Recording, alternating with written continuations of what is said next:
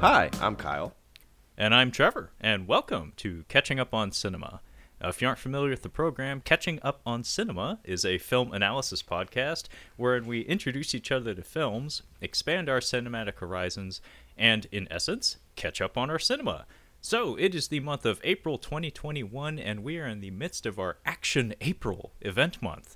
Essentially, what we've been doing from week to week here is taking a look at some of the most famous and formative of films in the filmographies of some of the most prominent of action stars. So we kicked things off with Sylvester Stallone's Rambo: First Blood Part 2. Then we moved on to Arnold Schwarzenegger's Commando from the same year. And then we jumped a little bit ahead in the timeline to one Jean-Claude Van Damme's Hard Target. And Kyle is putting up his hand here. Did you have something to add, sir? We didn't mean to do this, but thinking about accents or just being able to understand the actor, we actually went from the least audible to the most audible, like the ones you can understand the best. Stallone, you can understand the least. Schwarzenegger, you have a little bit of trouble in the earlier movies, not too much, but a little.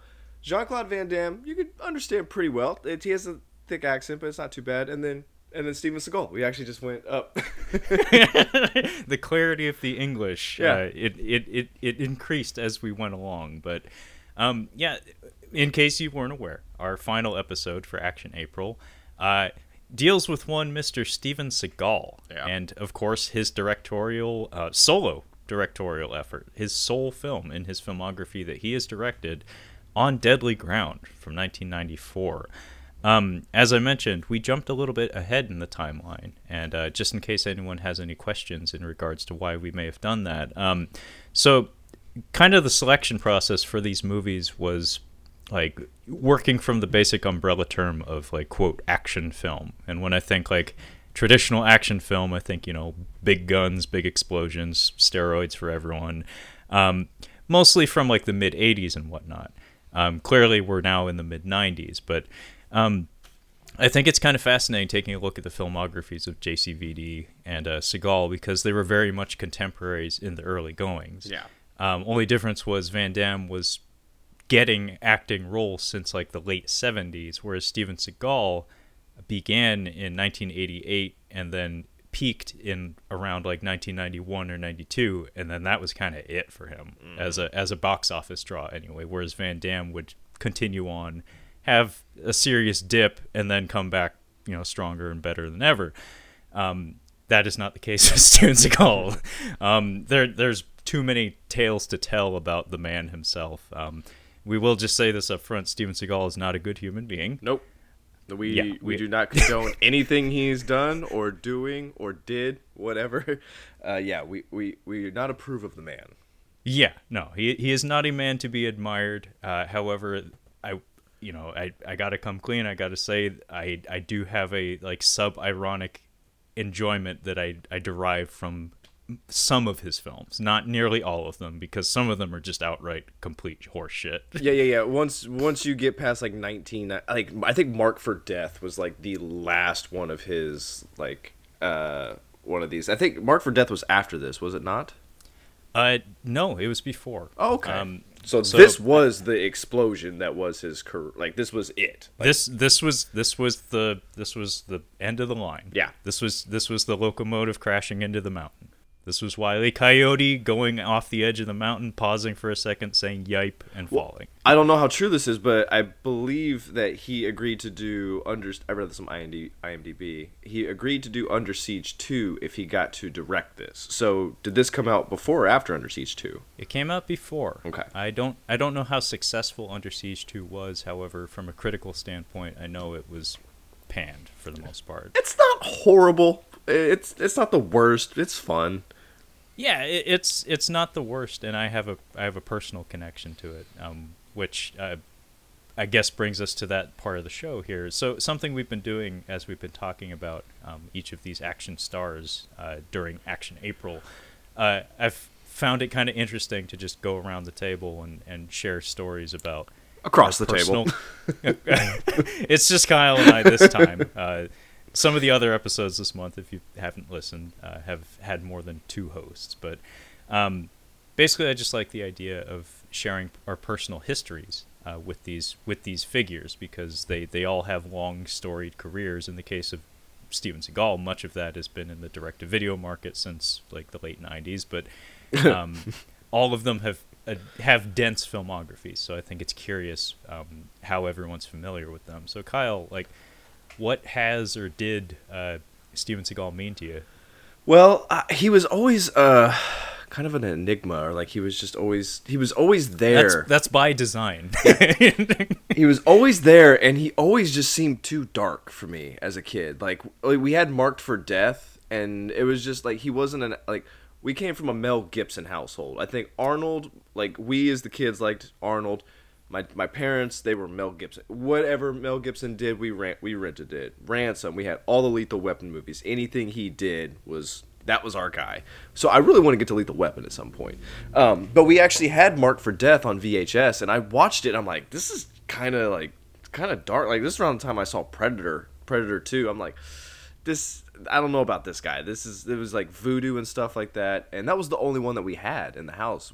That was the only Steven Seagal. But at like the video store, we always saw him. I'm just like, I don't know about this guy. So honestly, I saw Under Siege as an adult, and I saw Under Siege 2. I just watched Under Siege 2 a few weeks ago, and this is my second viewing of this, and I think this might be the first movie I watched of his as an adult, and this is my second time seeing it. Tell me, Kyle, in your youth, did you ever have nightmares of Jamaican gang lords coming into your bedroom and like chopping your head off with their cane swords? I mean, yeah, I'm sure I did, because I didn't even make that connection until you just brought it up. Yeah. I mean, Predator 2 and Marked for Death came out like very close together, and apparently both of them were in your household. Man, I did not. Yeah, we were really afraid of Jamaican dudes in the 90s. Voodoo fucking magic, man. You can't see the eyes of the demon till it become calling. I fucking love King Willie. I cannot. I really need to rewatch that. It's been on my mind for weeks now. He come from the other side. It does sound like he was doing a little bit of a Japanese I don't know what that performance was, but I'm so great. glad we got it. Yeah. But, I get what you mean about the darkness, though. Steven Seagal, especially his early filmography, actually maybe even in the entirety of his filmography, except for the films that I like to call the Kung Fu Hip Hop Connection films. Yeah.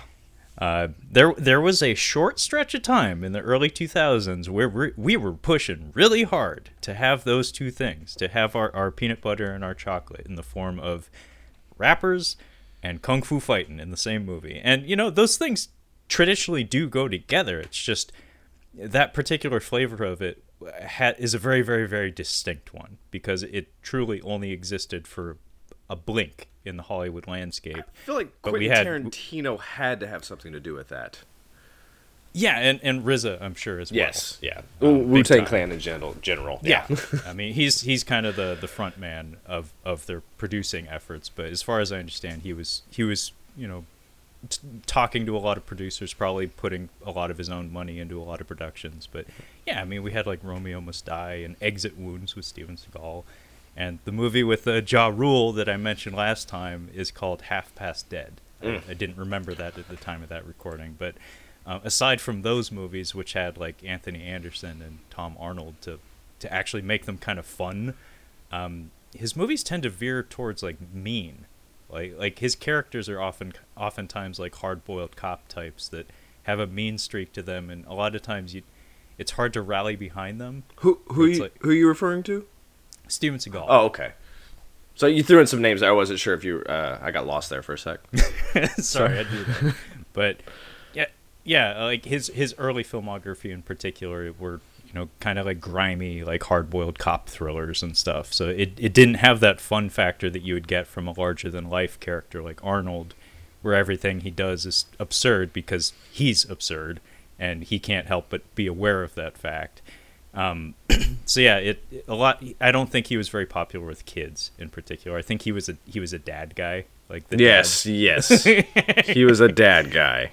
Yeah, like dads were probably the chief demographic for his success. The only people buying tickets for these movies were guys who had T-shirts tucked into their jeans. Yes. Yeah, no, I can totally picture that. But as for me and my connection to Steven Seagal, funny enough, one of the very first, if not the very first R-rated movies I ever saw was Under Siege 2, Dark Territory. Wow. I seem to recall we were on like a family vacation or something, and we were staying at like a motel or something. And I think it was the kind of situation where they had like a little VHS corner or something where you could borrow a tape from the front desk. Oh yeah. That would definitely be one of those. Yeah. A Steven Seagal movie Yeah. is definitely what you would find at that kind of locale. Yes. Yeah. And I can't remember what the selections were, but that's what the family ended up watching. Somehow I was allowed to watch it. I've got it. It was Lethal Weapon 3, Under Siege 2, Dark Territory, and 9.5 Weeks. I was thinking like Harry and the Hendersons or Beethoven as well. Yeah, get rid of Under Siege. No, Problem Child. Problem Child. There you go. No, Problem Child 2 or some shit. Yeah, somebody stole the tape for The Good Son. So yeah. Yeah. But yeah, that was the one we ended up watching, and I don't remember him resonating with me at all. Yeah, he like, did. Like yeah. Nothing about him stood out to me other than his walk, because he was starting to put on weight at that point in his career.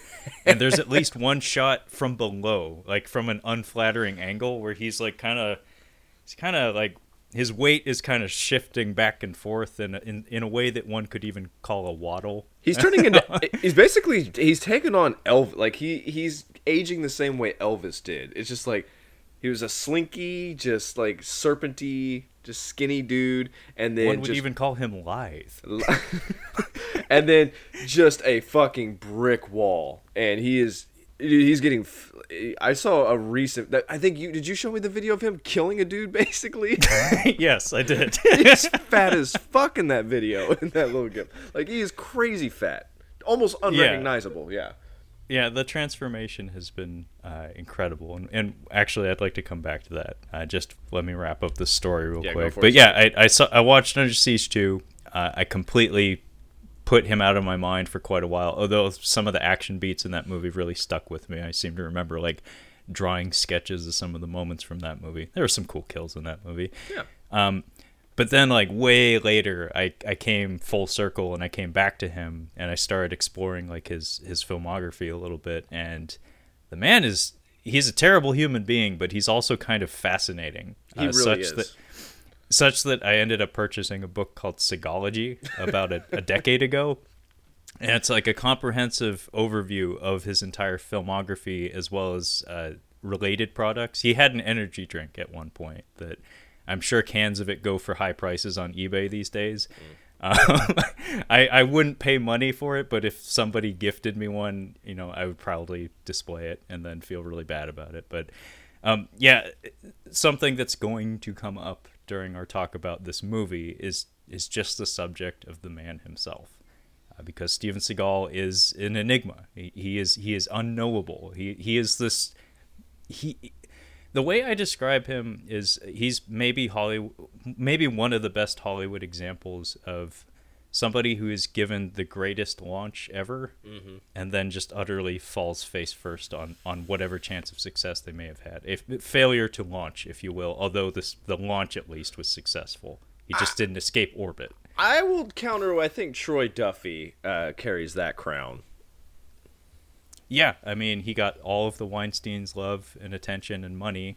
Although, over the course of that documentary we reviewed, it sounded like maybe that didn't last like up until the time of release. It was only like in the pre-production phase when they were enamored with him. And then when the movie was actually made, I guess he had already ran out of favor with Miramax. Whereas in the case of Steven Seagal, you have a situation where his first movie, the first thing he ever did in the industry, aside from maybe consulting on like choreography or something, was a film tailor-made from the ground up to showcase everything about him. And this is how you create a monster. Like, honestly, that's how you create a monster. That's how you feed someone's ego in the most dangerous way possible, and put them down a road where they're going to fuck up badly. I've seen Hard to Kill. Not Hard to Kill. Is it? What's his first one? Above the Law. I've seen Above the Law, and then what's the one with his wife? Hard to Kill. Hard to Kill. It is Hard Yeah, to Kill. with Kelly LeBrock. Yes, Don't hate me because I'm beautiful, LeBrock. Yeah, I've seen bits and pieces of that. Yeah, it's kind of trash. Although I will defend, like, the first 5 years of his filmography or so. Like, Above the Law is quite solid, and like I said, everything about it was engineered to showcase him. Like, the very first scene in it is just him telling a slightly fictionalized tale of his actual life. It gets to show off his Aikido ability, which at the time was legit. I don't know about now. That's hard to say. Although, apparently, based on the video I sent you, he's still capable of murdering people in training sessions. Yeah. Well, provided they allow it to happen. I think where he's living, it's fine. I did see Out for Justice as well. Out for Justice is actually maybe one of my very favorites, if not my favorite. William Forsythe plays the bad guy in that one, and he's oddly, like, overweight in that one. Like, it's strange because I don't like I know William Forsythe got a little chubby in the face like into the 90s, like the late 90s, like around the time he was doing The Rock and stuff, but in 1991 it was kind of weird. But I have special affection for that one, partially because Steven Seagal's fake Italian accent kind of cracks me up a little bit. But yeah, Above the Law gets to show off everything the man's capable of. It's handled by Andrew Davis, who is a very, very capable, like, cop thriller director. It's even shot in Chicago, makes the city look great. Hard to Kill is like, oh, hey, I'm kind of famous now. I should find a way to shoehorn my wife into these films. Yeah. So already he's kind of stroking his own ego. Mark for Death is a little bit of an oddity. Like, it's maybe, if you ask me, it's a half step up from Hard to Kill, but only because the kills in it are so fucking metal. Mm-hmm. Like, I actually did a write-up of the final kill in that movie because he has to kill that guy 5 times. he puts his eyes out, he banes him over his knee, and he throws him down a fucking elevator shaft. It's fucking savage. I'm gonna have to rewatch yeah, it. And the guy was a twin, so he kills that actor twice. And then Out for Justice, like I said, is, I think, actually just a kind of a solid, like, cop thriller. Like, it's just a pretty overall good movie. And then the big one in terms of money making was Under Siege in '92, which it's Die Hard on a battleship, but it's still Die Hard on a battleship, done well with some of the better cinematic villains of its day. To be honest, that's one of the most common things I hear said about that movie, is that Gary Busey and Tommy Lee Jones were too good for that movie. Like, it just seems to be a common comment about it, and it's hard to argue against that because both of them really do show the fuck up. Yeah, you don't when you start watching Under Siege, like, oh, I'm gonna watch a Steven Seagal movie, and like, it's kind of a Steven Seagal movie. He's in it, but it's actually more about Tommy Lee Jones. Yeah, in terms of screen time, Steven Seagal is kept to a minimum, and actually this would be the last movie that came out before On Deadly Ground, and like I said, it was On Deadly Ground was sandwiched between both Under Sieges, and one could assume that his lack of enthusiasm in his performance in the sequel was because, like, one, he had just come off of directing a movie that failed miserably, and then 2, maybe he got a little bit of a reality check and just didn't give a shit. But I would say Under Siege 2 did make money. It did just fine. Okay, that's good to know, because I do actually think it's a decent action film. However, in terms of, like, Seagal's enthusiasm, on closer inspection, you can tell that he didn't give as many fucks as he may have in the past, however few those may have been. Yeah. But yeah, before we get into On Deadly Ground proper, I did want to disclose that I did some extra credit. I did a little research on my own time, just for shits and giggles. I took it upon myself to watch the Saturday Night Live episode, the one and only that he hosted, because I do have Peacock. I'm that guy who has Peacock for the next couple months. It's like watching Adam Goldberg get stabbed slowly in Saving Private Ryan, but you actually slow it down and watch it even slower. It's agony. Agony is the right word, Kyle. Thank you, because yeah, I could not have put it better. It is the slowest of fucking knives, because I was actually physically squirming in my seat. Yes, you are physically squirming. I wanted to put physical distance between myself and the screen. I wanted to look away. I have watched modern elevated horror films that gave me less issues than this did. I think Lorne Michaels had grounds for justifiable homicide at that point, because he's banned a lot of people, but that's the one where I'm surprised he didn't get shot in the middle of commercial break. I mean, honestly, it's shocking how bad it is. Anything you've read about how bad it is, you don't know. You really don't, because I read plenty about it. I've been reading about it for decades. I didn't know. The episode should be in the Criterion Collection. As something it's one of the most challenging things I've ever seen. Truly. You should make a documentary. It's like the day Seagal came to Radio City or something.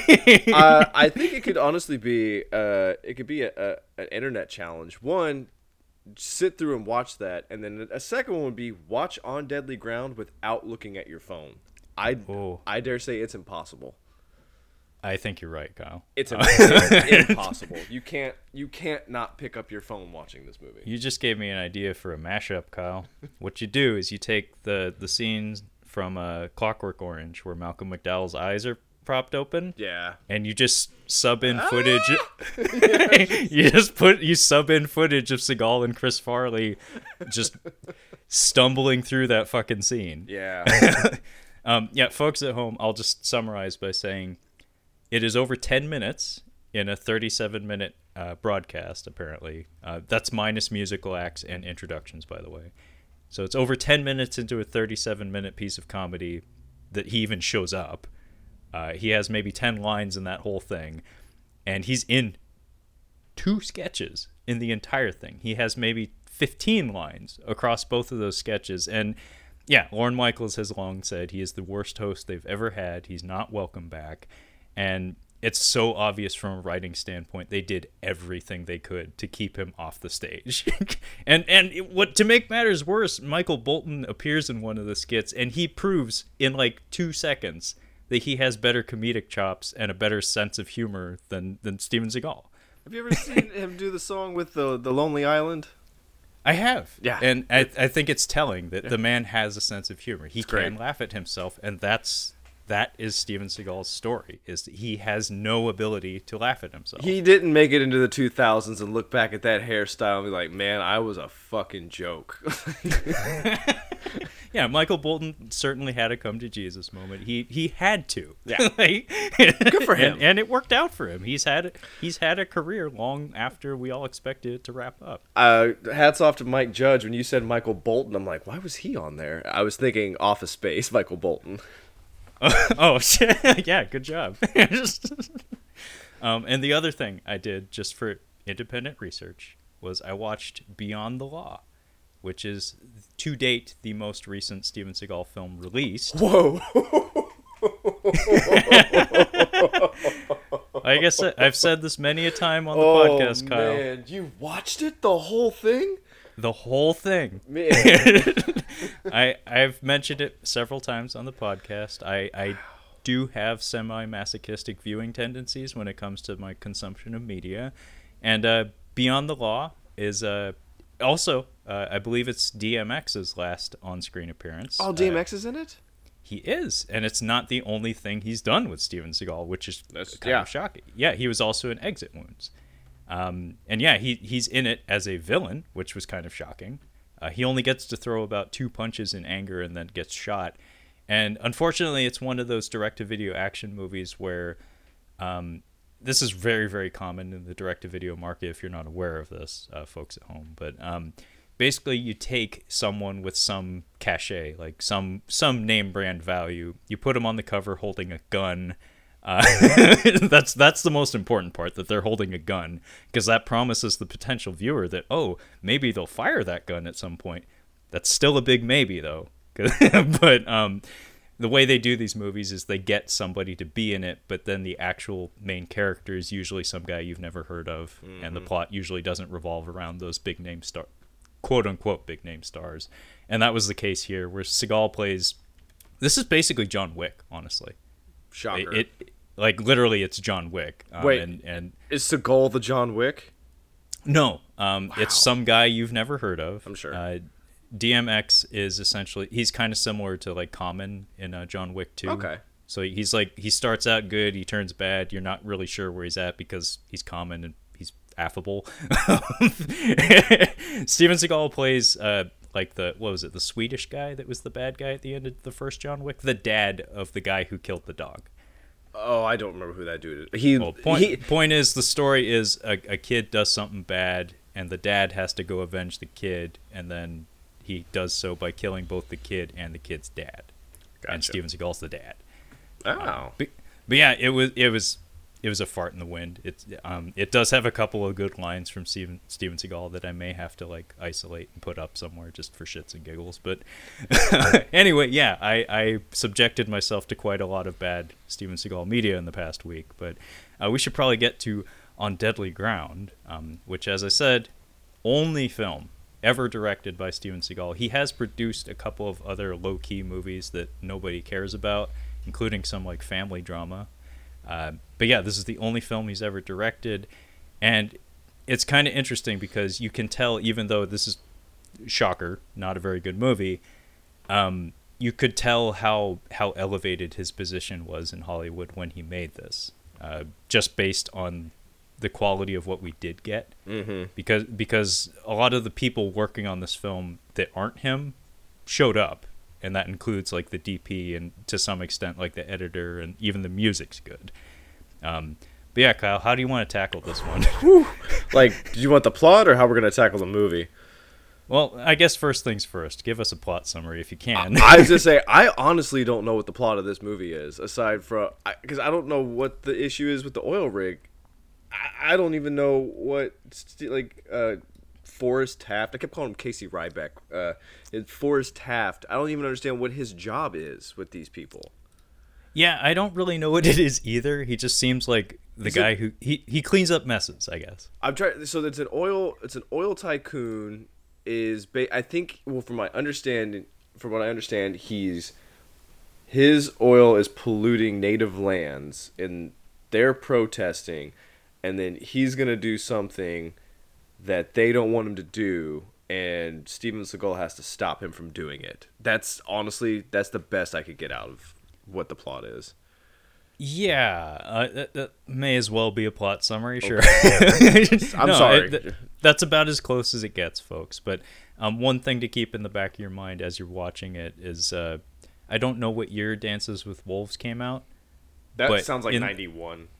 In this country, it was a big fucking deal. Like, I can't speak for the rest of the world, but we over here were kind of enamored with that movie, and they share some DNA here. It's 1990. Good job, Kyle. I would have guessed late 80s. I know I'm not even a Kevin Costner fan, but I know when his movies come out. It's in the wind. Yeah, you smell it. You just know it. But yeah, they call this like subgenre of film like a white savior movie, and that's kind of what this is. Yes. Where, Dances with Wolves is maybe the most like significant example in modern times.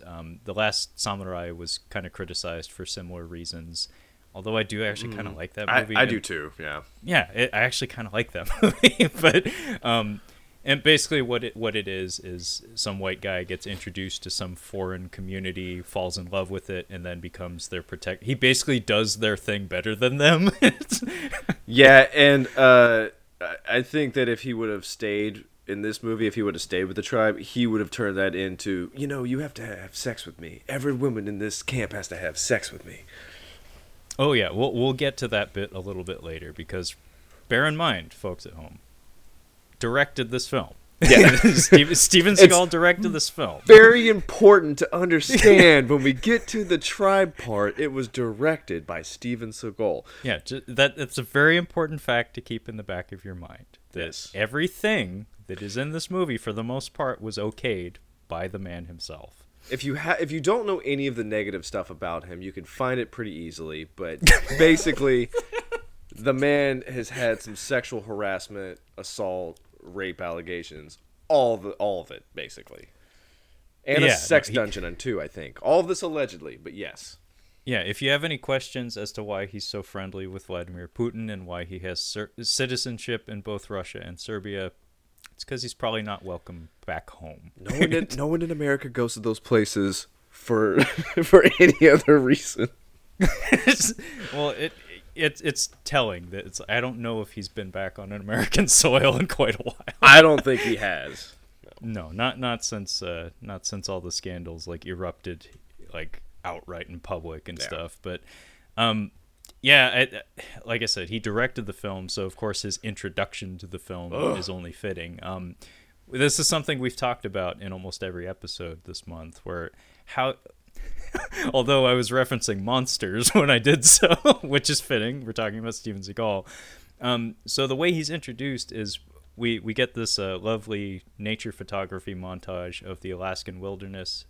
Some of the nature photography in this film is quite beautiful, by the way. Oh no, some of the I would say it's shot pretty well. Like there's actually some pretty good stuff in here.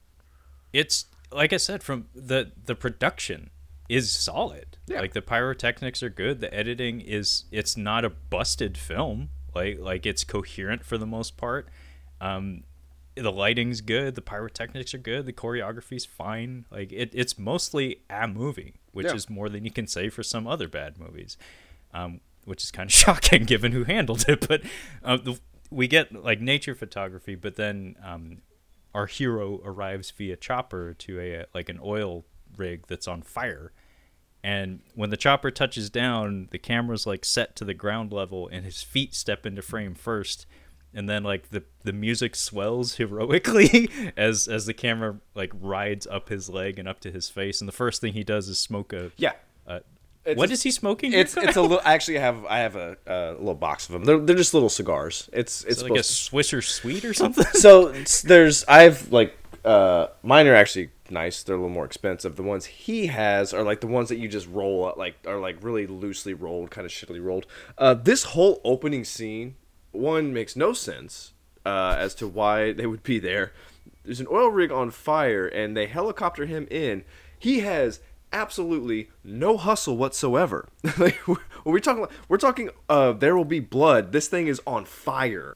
Yeah, no, it is chaos and mass hysteria. There are people, extras are all over the place, covered in screaming and running for the fucking hills, and he has no hustle. The first thing he does is he lights himself a little cigar, and then this diminutive old man, he's the Dr. Wiley runs up to him. He's Tommy Lee Jones's partner at the beginning of Men in Black. He's the old man. Oh, he's a little I old guy. thought I recognized him. Yeah. Thanks for that. Yeah. I knew I recognized him. Thanks. I had that on the tip of my tongue. But yeah, it's Tommy Lee Jones's soon to be retired partner. Yeah. And he runs up to Seagal and he's bitching about the fire. He's like, damn. What is it? Preventers it's a buzzword that gets thrown around a lot in the movie. Basically, there's a component of these oil rigs owned by our villain of the film, Michael Caine, wearing a lot of Just for Men. Oh my Never gosh. seen his hair this color before. I think it's actually what the amount of Just for Men he has in his hair,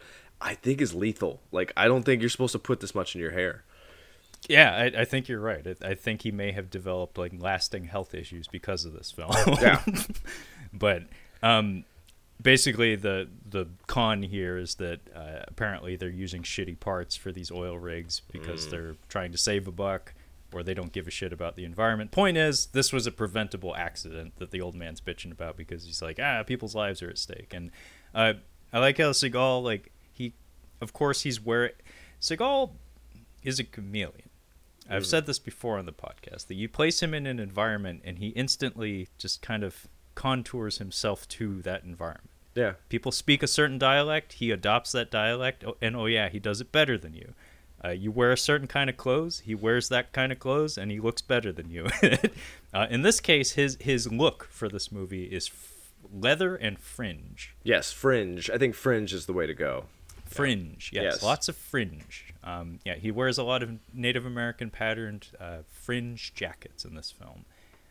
Although if he has any Native heritage in this film, it's not disclosed, although it does seem like maybe it was in the script at some point, but I said the edit of this film was coherent, not good. Yeah, big difference. But yeah, he takes off his fringe coat and immediately replaces it with like a flame retardant yellow jumpsuit, and like Kyle said, no hustle. No, and that's a good thing, because if you've ever seen the man run, it's not pretty, especially in 1994. I think the last time I ever saw him run outright was this movie.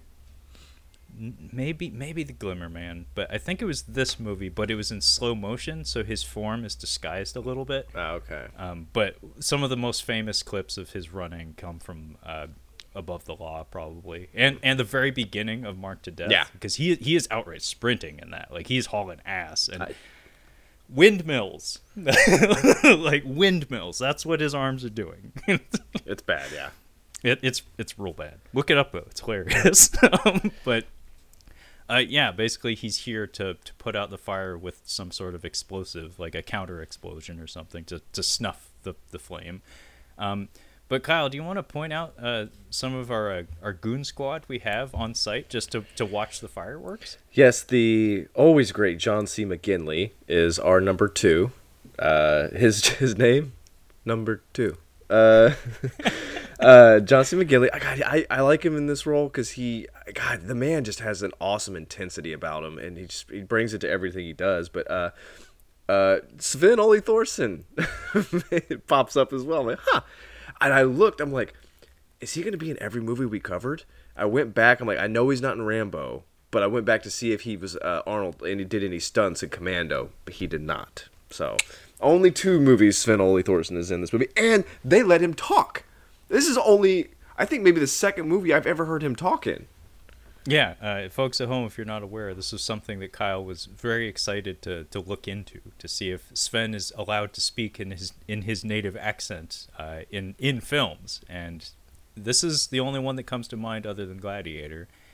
I know of one other, but I haven't seen it. Abraxas. Yes, he plays the villain in that, and he has a lot of dialogue. I was thinking like something with Jesse Ventura. I'm like, I know there's a movie with Jesse Ventura where he talks, but I couldn't think of it. But yeah, Abraxas. So Michael Caine, like you said, is our villain, and the only other actor I wanted to point out was Joan Chin. Oh, even though she's not really much of a character in this movie, she's from Twin Peaks, is what I know her from. Yeah, she's worked with David Lynch, so you know she's probably a little weird. Yeah, and I think I've seen her in a few other things, but like the only one that jumps out at the moment is Judge Dredd. You say that, but now that I think of like all the actors that I've seen in David Lynch films, I'm like, they actually all seem like kind of normal people. Like Kyle MacLachlan, I'm like, I feel like he's just a normal dude. Laura Dern does quite a bit of David Lynch. Yeah. I feel like Laura Dern's pretty normal, although she's been acting. Bill Pullman, yes. Yeah, she might be a little off, possibly, because she did Twin Peaks is a different thing, because Jack Nance was in that, and that's that dude's off. Was off. But yeah, she is in this film. She does play kind of a romantic lead. But yeah, Sven and John C. McGinley and Michael Caine are just kind of hanging back, watching all the action unfold. And one thing that I was really excited for Kyle, I think when I first recommended this movie to you a long time ago, was the ADR. Because it's often been said that overuse of ADR is often a sign of some form of trouble during production.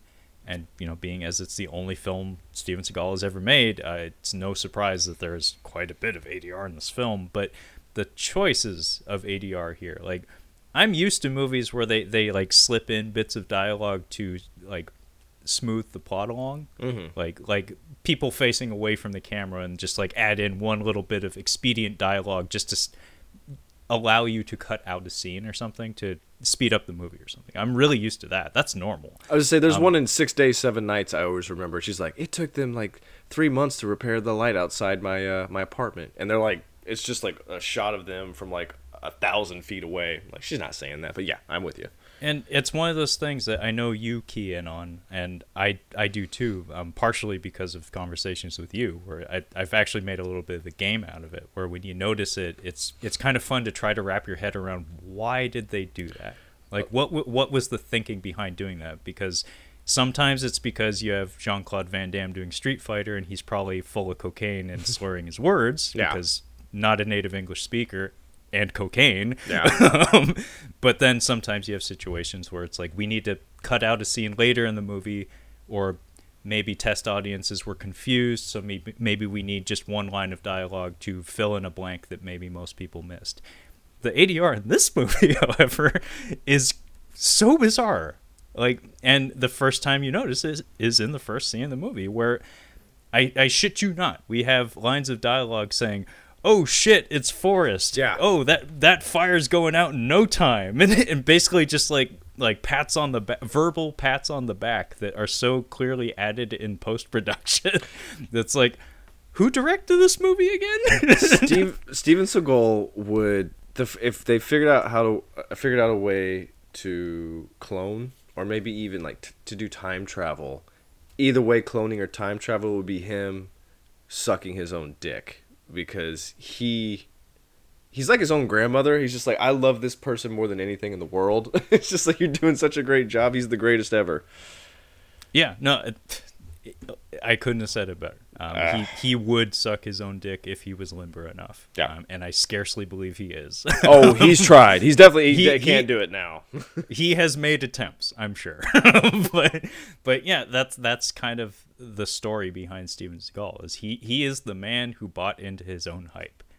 He is the man who believes in himself more than anyone else on the planet, and he does so with such boldness that you're laughing at him constantly, and he has nothing to respond to you with. Like, he's just totally stone-faced. I mean, yes, but I don't think that's really fair. It's just that I think all the dudes that we've covered are all vain. Like, they all absolutely, like, that's what, especially Arnold and Rambo, Sylvester Stallone. Sylvester Stallone is like notoriously vain, but I like Jean-Claude Van Damme. I'm like, I think he probably suck his own dick too. It's just like he's not as forthcoming about it. Whereas Seagal, it's like, it's pretty obvious this dude loves himself. Yeah, I mean, I'm glad you brought up those other stars, because you are absolutely right. To be an action star, you typically do have to have an ego, and to be a bodybuilder in particular, I mean, your job is to look at yourself in the mirror, basically. like that's a huge part of it. Otherwise, you're not doing the job. Only difference was most of them had a humbling moment or like a speed bump in their career at some point, and came out of it okay. Like they came out of it and they learned a lesson from it and they grew from it. Steven Seagal never did. His speed bump was this movie, but then he just kept on doing the same thing. He never learned from that mistake. Whereas Arnold, I think the most important thing with Arnold is that he recognized immediately how ludicrous of a human being he was, and he just embraced it. And Van Damme, I mean, his entire career and in fact his life kind of came crashing down sometime in the 90s when his addiction problems got out of control. Mm-hmm. And guess what? In like the mid 2000s, he came back. He did some pretty solid stuff, and now he's kind of like an embraced icon that is kind of thriving on the internet, kind of quietly. That's nice. And Stallone's kind of been working consistently as well. And he had some shit times, but then he came back with Rocky Balboa and proved that, hey, I still kind of got it. You just have to let me do the things that I'm meant to do, rather than he's not meant to stretch his wings, is what I'm getting at, I guess. But yeah, we get this whole sequence here where Steven Seagal gets to show off how badass he is by walking into a flame wall with a shield, and he has a whole bunch of people like handing him tools and stuff. It actually kind of reminded me, and like this is actually part of like a theory that I have as to why he has the mindset he does. It kind of reminded me of like almost like ancient Japanese living, like being a lord in a household, like being of social status, like being a samurai, where you own land, you have servants, you have people working beneath you and stuff. And it's no secret that the man has owned and operated Aikido dojos for decades, and part of the master and student relationship, in particular in that breed of martial art, is kind of like the master is the master. So you're filled with a room of dozens of people who have to defer to you even if you're full of shit. And that's the relationship. And on a movie set, things kind of work that way. Like, they don't always work that way, but it kind of creates like a fantasy realm where in real life, I don't think that many people like Steven Seagal. I wouldn't expect so anyway. But on a movie set, you can create a false reality where everybody has to like you because you're at the top of the food chain. And when the cameras are rolling, you have a bunch of actors who that's the script. They have to pretend they like you. So I could totally see that feeling like comfortable to him, where it's like, yeah, I earned this. I belong here. Everybody likes me. I would say I think Michael Bay is exactly that director. But no, I'm glad you mentioned that because so he ends up, whatever he's doing, he's like taking a wrench to a chain, like, oh, I wonder if this is gonna work. Like, he's doing nothing. He looks at a readout and he's like, huh, and he just kind of walks out slowly, and he's just like, it explodes. But he has a moment, and I was like, this is cool. This is pretty cool. He's getting ready to do the explosion. He turns around. He's like, move. All he does is just like 2 waves. And I'm talking like 30 dudes just turn around and start running. Like, all these extras just turn around and start running like that. I'm like, that was actually pretty impressive that he got them all to go at the exact same time. Haul ass. It was pretty impressive. Yeah, he commanded the room. But long story short, we get an awkward moment where he locks eyes with Michael Caine, and everybody like ducks and covers, like they eat dirt, they lay down, and for some reason Michael Caine just stands. He's the only one left standing. Even Sven Ole Thorsen, who I'm sure has terrible knees, even he eats dirt. Yeah, even he drops down to the floor. And Steven Seagal and Michael Caine lock eyes, and they like smile at each other. And then Seagal hits the detonator, and we get a giant fireball behind him because 90s, that's what we're all about. And he successfully detonates the explosive and stops the oil fire.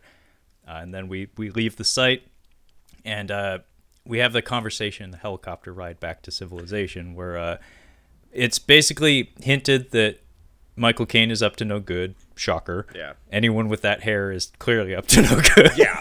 Also, that bolo tie is a weird choice. Well, yeah, his accent goes in it, like, it doesn't go in and out, but you still know it's my cocaine. You still know it's him. It's really strange because he's doing an American accent, but He is? I felt like it was like it feels like an American accent. Like, it's not an American accent, but he's flattened out the English accent. Okay, because I saw some like a YouTube video or something when I was doing my Googles for this movie saying like Michael Caine's Texan accent, and I was like, I didn't detect anything. Like, I just heard Michael Caine, but maybe it's me filling in the blanks or something. I do believe he did flatten it out or something. Do you know those pictures that they show you? It's like, this is a black and white photo, but they put these red dots all over the place so it actually has color. It's like that. It's like when you hear Michael Caine talk and he just flattens out the English accent, like, you still hear the Cockney accent. It's impossible. Yeah. You see that face, you fill in those blanks. Do they fly to Seattle?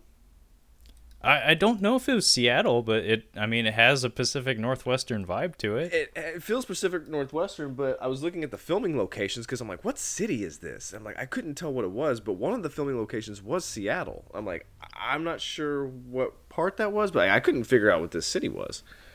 Yeah, I mean, maybe those were Seattle skyscrapers. Or maybe it was just an angle I'm not familiar with. Perhaps Anchorage. Maybe it was supposed to be Anchorage. I don't know. Never been. No idea, but we only have a few city shots in this film, and Yeah. it would not actually surprise me at all if those were in Seattle. But yeah, we have a conversation, the helicopter ride back, where basically the only information exchanged here is that the old man, Tommy Lee Jones's old friend that looks like Dr. Wily, was telling Steven Seagal that the equipment was on the fritz, probably because the CEO is fucking with us and is cutting corners. And basically, Seagal lets him know that, hey, I'm kind of wise to your operation, but this is where the directorial choices kind of get in the way of the storytelling here, because we have a situation where in the very first scene we're introduced to him, Forrest Taft, Steven Seagal's character, is shown to be a prick because the old man doesn't like him because he's on the payroll of a monster. But he's also a hero because he saved all those oil workers and put out the fire. Yes. And then when we're back on the helicopter, he's immediately suspicious of the bad guy. So what I think we were trying to do here was we were trying to show an arc but it's Steven Seagal, and Steven Seagal doesn't have arcs because he's the alpha human being. Yes. He's already at the top. He can't climb any higher, so there's no lessons to be learned by one Steven Seagal. So in a different movie with a different actor, the script would be written in such a way where we get to spend some time with him being a prick. We get to see him do some questionable shit for a little while, and then he has a teaching moment, and then he grows from it, and then we get to our resolution. In this one, it's like right off the bat, like we don't really get any chance to see him in a poor light. So he'd be like Diane Kruger in National Treasure, where she's kind of the dick to Nicolas Cage, and then eventually she's like, well, maybe this guy is actually good, or maybe I should do something. She was such a nothing in those movies. Like, the only thing I noticed about her as an actress in those movies, I'm sure she's a fine actress. She's German, correct? Correct. Yeah, I'm sure Kruger? she's a fine actress.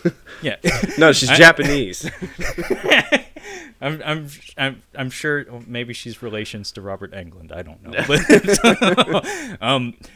I'm sure she's a fine actress in German. I haven't seen any of those movies, but the only thing I got out of the National Treasure films was just like squinting. Like the first time I'd come back to them, I'd be like, she's German. Yeah. I was like, I'm picking up something there. You're waiting for the little breaks in her accent. Like, wait, was that? Yeah. That's literally all that popped up on my radar. It was like, I get nothing from her, no charisma. I was like, she's German. Yeah, because her scene in Inglourious Basterds, she was explicitly like she was like undercover, so it's a weird kind of performance. That's the only other thing I've seen her in was those two movies. Like I said, she's probably had, much like Arnold Vosloo, probably had a career long before she got here. Yeah, a better career, hopefully. But yeah, following the helicopter scene. Oh, Kyle's making a face. Are we getting to the damn bar scene? Yeah, I was about to say. Can- It's a Steven Seagal movie. There are many prerequisites for a traditional Seagal movie, and one of those is there has to be a bar fight. Yeah, there has to be a fight. Specifically in a bar, though. And I want to apologize to Matt, because when he said that Steven Seagal kicks people's asses, I'm like, nah, he just flips them over. I'm like, no. Casey Ryback just flips people over. Forrest Taft is fucking people up in this movie. Yeah, actually, I didn't want to stop the flow because we had a good one going in that episode. But my understanding of Seagal's methodology when it comes to putting together fight sequences for his movies is that people come at him and then he shoves them into foreign objects. Yeah. It's like when you're playing an old wrestling game and you're grappling with someone and you move close to like a dumpster and the dumpster starts lighting up red, telling you that if you press the button, you'll put him into the dumpster. Yeah. So Seagal does that, where he grabs you, and then he just ushers you to whatever pointy, jagged surface there may be in the environment, and he shoves you into it. But he does a lot of kicking in this movie, and Not a good look. No, it's not. He does a lot of kicking, a lot of impaling. But he has a conversation with the old guy, and they're like figuring out, like, oh, he's doing bad shit, and that's kind of the whole thing. That's all you really needed from this scene. The rest, this is like a 10-minute scene of fucking Mental from Dumb and Dumber picking on I'm guessing a homeless Native American gentleman. Homeless in Alaska does not sound like a good time. That doesn't sound fun. He is like an awful bully to this guy, and it takes Steven Seagal's character a long time to do anything. Like, I don't think he was even going to do anything about it, and he's humiliating this guy. But the amount of people, once Forrest gets called out by this big guy, the amount of people that get into this altercation is insane, because it's the whole bar. Yeah, it is literally the whole bar. So basically, the only important information that gets exchanged between Dr. Wiley and Forrest Taft here is preventers are no good. Look into it. So go to the headquarters, check the computer logs and stuff. Oh, yeah. And he also mentions, hey, I left a bunch of guns up at your house. Can I come pick them up later? And he's like, oh, yeah, sure. I'll leave them out in the open for you. I didn't catch that, but that makes so much more sense, because when he gets to the house later, I'm like, what? You just had a fucking backpack of guns in there? Like, yeah, I'm glad that he mentioned it at the bar. At least there's a reason for it to be there. It's such a bizarre thing that it's like you would expect, of all things, to like be a wave away where it's just like, oh, we forgot to film that scene. They actually remembered to add that line of dialogue in there to justify all the guns being in that old man's house. It's shocking. Yeah. Like, it's a shocking show of competence on the part of the production. Steve, the property damage. So he's about to get into this fight. She's like, he gets up and she's like, oh shit. And like, I feel like everybody in the whole bar also, is this an ADR? I have my favorite ADR line from this scene. There's quite a few of them, and I wrote some of them down. I'm curious what your personal favorite is, but yeah, she does say, "Don't break anything for us." He breaks the whole bar, like every window, every table. This place is demolished. And yeah, he punches some people with the bar, basically. Yes, it's a full bar brawl, except it's one guy fighting one person at a time, and he still destroys the place. Yeah, a Jackie Chan fight scene this is not. However, the property damage is close to it, as is the use of foreign objects. It's sufficient. Yeah, it's sufficient. I'm like, man, this fight really escalated. But my favorite ADR line was "my nuts."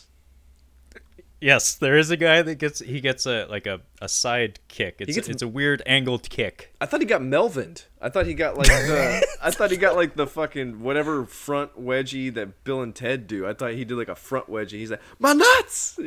No, it's where you have your opponent standing sideways to you, and you like flick out the bottom half of your leg sideways. Mm-hmm.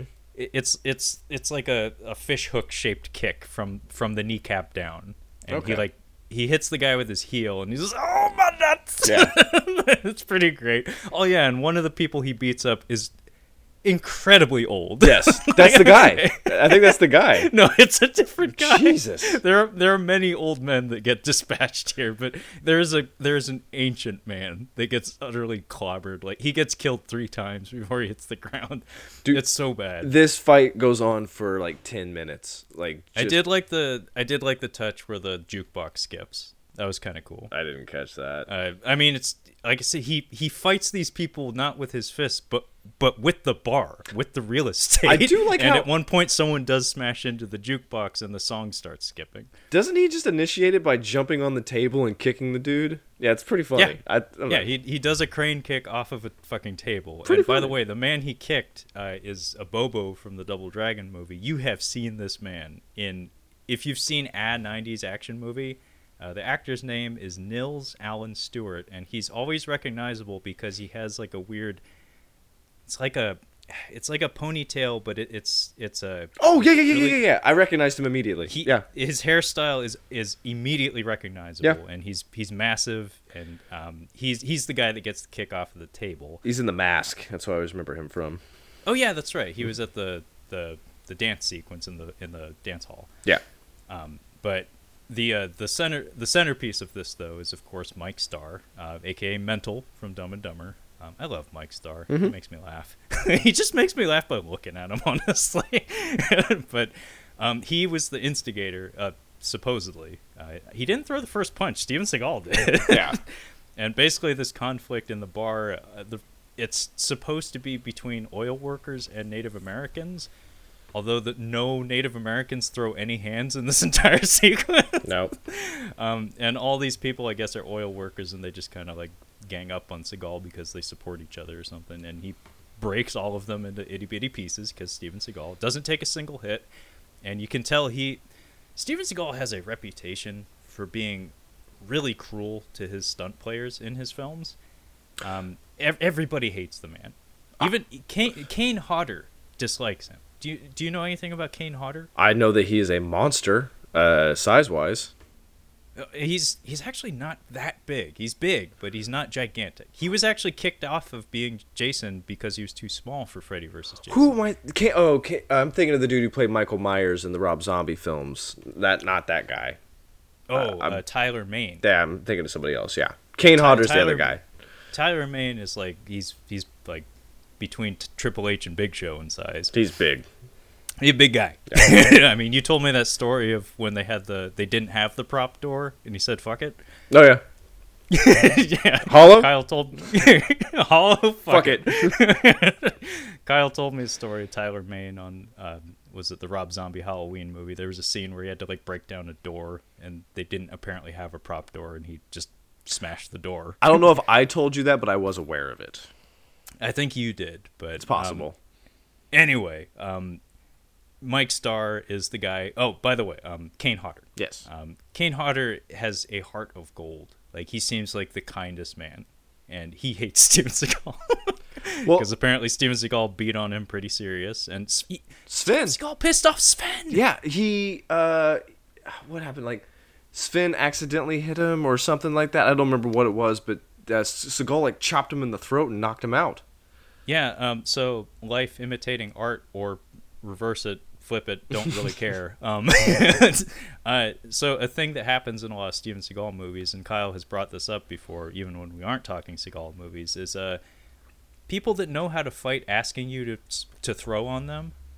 That's kind of a dick move, honestly. Yeah. Like because you have those powers, that it's your responsibility to not exploit those. That's part of being a martial artist, is being able to dismantle people and just not. Because you're better than that. Yeah. But Steven Seagal is not. Not if you're not if you're a Diaz brother. Not if you were a Diaz brother. But go ahead. They come from a different dojo. It's a different dojo. Different dojo, man. But in Steven Seagal's case, something that happens in a lot of his movies is he steps to people that are being bullies verbally, and then he asks them to escalate things physically, and then he throws it back on them and beats on them. This guy had it coming. Yeah, but with Sven Ole Thorsen, the story went that Seagal wanted to like do an exhibition with him just to see what he could do with him as a performer, and then he asked him to throw a kick, and I guess Sven actually kicked him and knocked him down, and then when they got to the set, Seagal actually like legit hit him in the throat while the cameras were rolling. Oof. Not in private, like while the cameras were rolling. And then just to throw salt on the wound, not only did he knock Sven to the floor and like unconscious for a few seconds, he also cut out some of his scenes. Fuck him.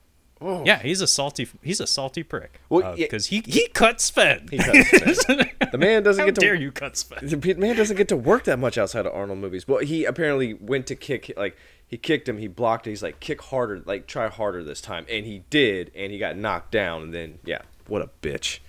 Yeah, I have one more point about that, but we'll get there. But yeah, Mike Starr is he's the final boss of the bar fight. Mm-hmm. And instead of just coming out and outright slugging him, we do the game. hand slap Just game. stop playing the game, Mike Starr. Yeah, he gets knocked down like 3 times. Like, dude, just stop playing. You don't have to keep playing the game.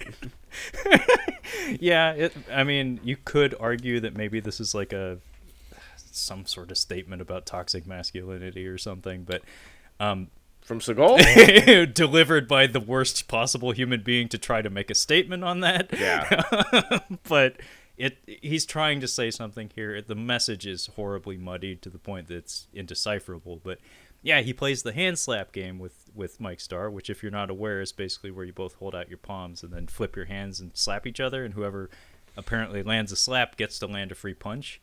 And this scene goes on and on and on. It's of long. Mike Starr just repeatedly getting punched in the stomach. At one point, he even pukes. And you Was can that tell halibut? Yeah. Yeah, that was Oof. ad-libbed, I'm sure. I'm Gross. sure that was ad-libbed. But there's also some juicy ADR during this scene, though. Someone in the background says, "This guy doesn't have a fucking clue." And then, of course, because Steven Seagal directed this film, and I'm sure was in the editing room, he's hot. Yeah. From one of the females in the crowd. I put that in the back of my mind. I'm like, did she just say he's hot? I'm like, She did. Absolutely not. Yeah. Again, when you have creative control of a product, you can do some slimy shit. Jesus. And like I said, this is why I talked so long about ADR early on, is because this is something that a conscious decision was made to add that to the film. Yes. It belongs in the film. The film would not be complete without that woman saying, "I'm hot." Yes. Jesus fucking Christ. But yeah, Mike Starr gets the shit kicked out of him, and then we get a line that I've used to my girlfriend, and I couldn't even get it out without laughing, because I was like, you have no idea what I'm talking about or why this is funny, but I need time to change. It's like, what does it take to change the spirit of a man? I need time to change. And this is where I'm like, I'm gonna look up some trivia about this movie, and then 20 minutes later, I'm like, oh, there's still the movie's going on. Yeah, we're like 20 minutes into the movie, and Kyle's probably pulled his phone out like 3 times at least. At least. However, the next scene is one that is worth watching even if you don't have a interest in the movie. This is kind of curious. It's the commercial sequence. Oh, the Kyle. Caribou commercial. Yes, it's very. This should be on his acting reel. It's Honestly. good because he comes. So they have this staged Irvin Kershner little cameo here, director of RoboCop 2 and Star Wars Episode 5. But yeah, they're directing this commercial. It's supposed to be like, we at Aegis Oil, we care about the caribou. They're beautiful creatures, and it's just the Irvin Kershner's character is like trying to give him direction. He's like, listen, I don't need you to give me any fucking direction. I know what I'm doing. And he just gives this beautiful little speech. And then as soon as it goes like, these fucking things smell. He is such a potty mouth in this movie. He has one scene where he has 3 sentences and he uses 6 or 7 different curse words in those 3 sentences. But yes, this is an excellent little scene.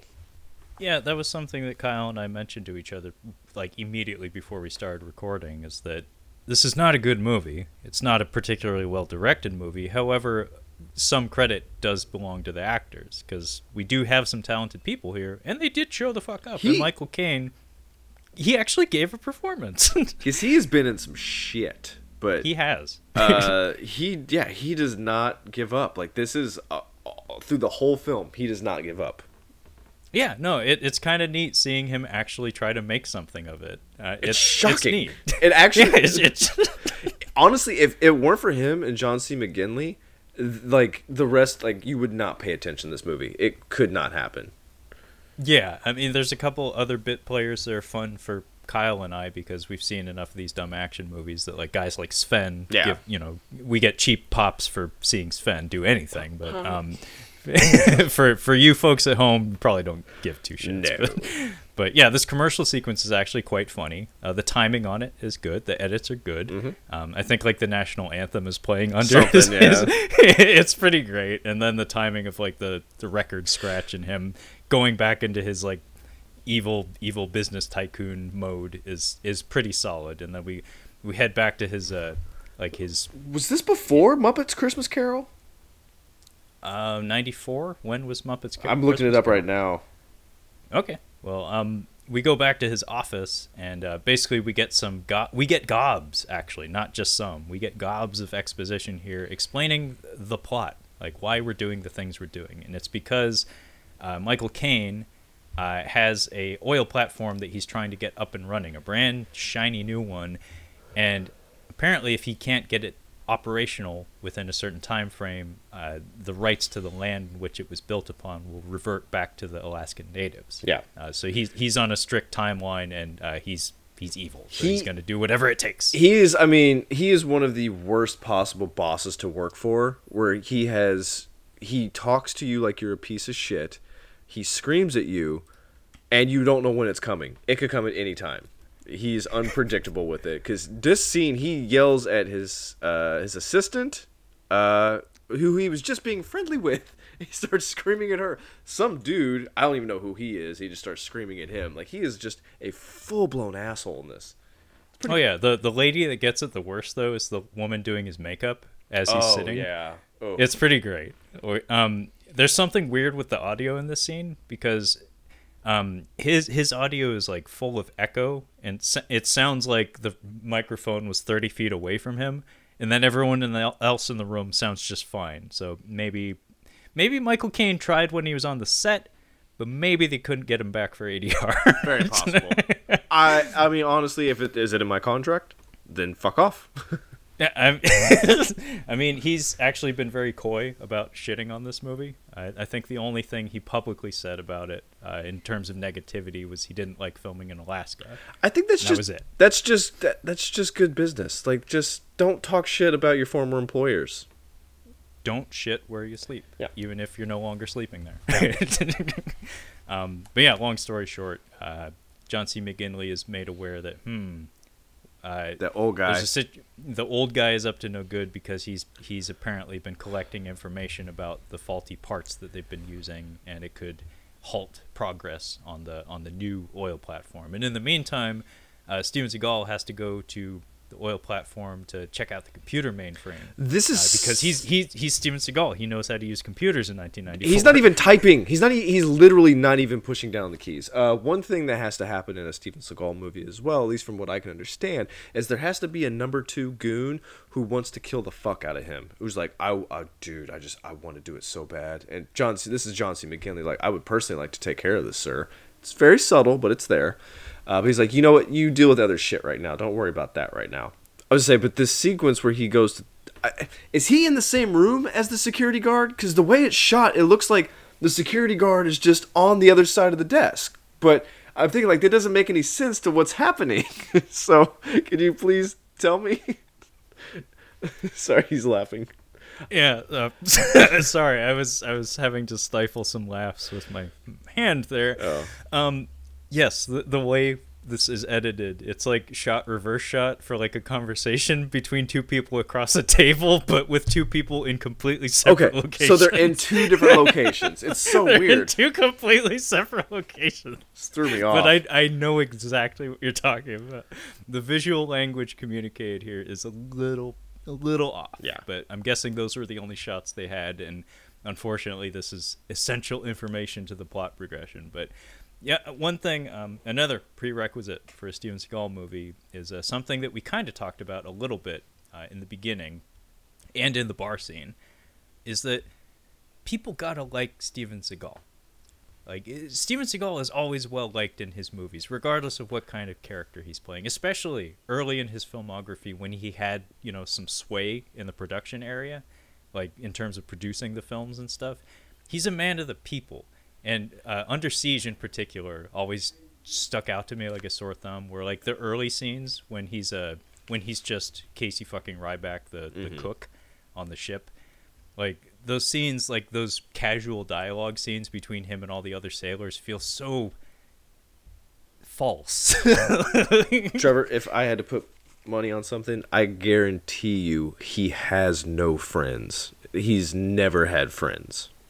Yeah, that's my suspicion, and I do think that there are some parallels between his time spent in the martial arts and his how comfortable he is on a movie set, where it's like there's an artificiality to those relationships that, it in a proper martial arts dojo where you don't have a Steven Seagal running the fucking school, there is actual reverence, but in his school, I'm sure it's the kind of thing where nobody actually likes him. He probably smells bad, and he hurts you. Yeah. In a lot of situations where it's not called for. But in his movies, generally just like random townsfolk and stuff always have nice things to say about him and always recognize him. And he usually has a quip or two that feels really stilted and shitty.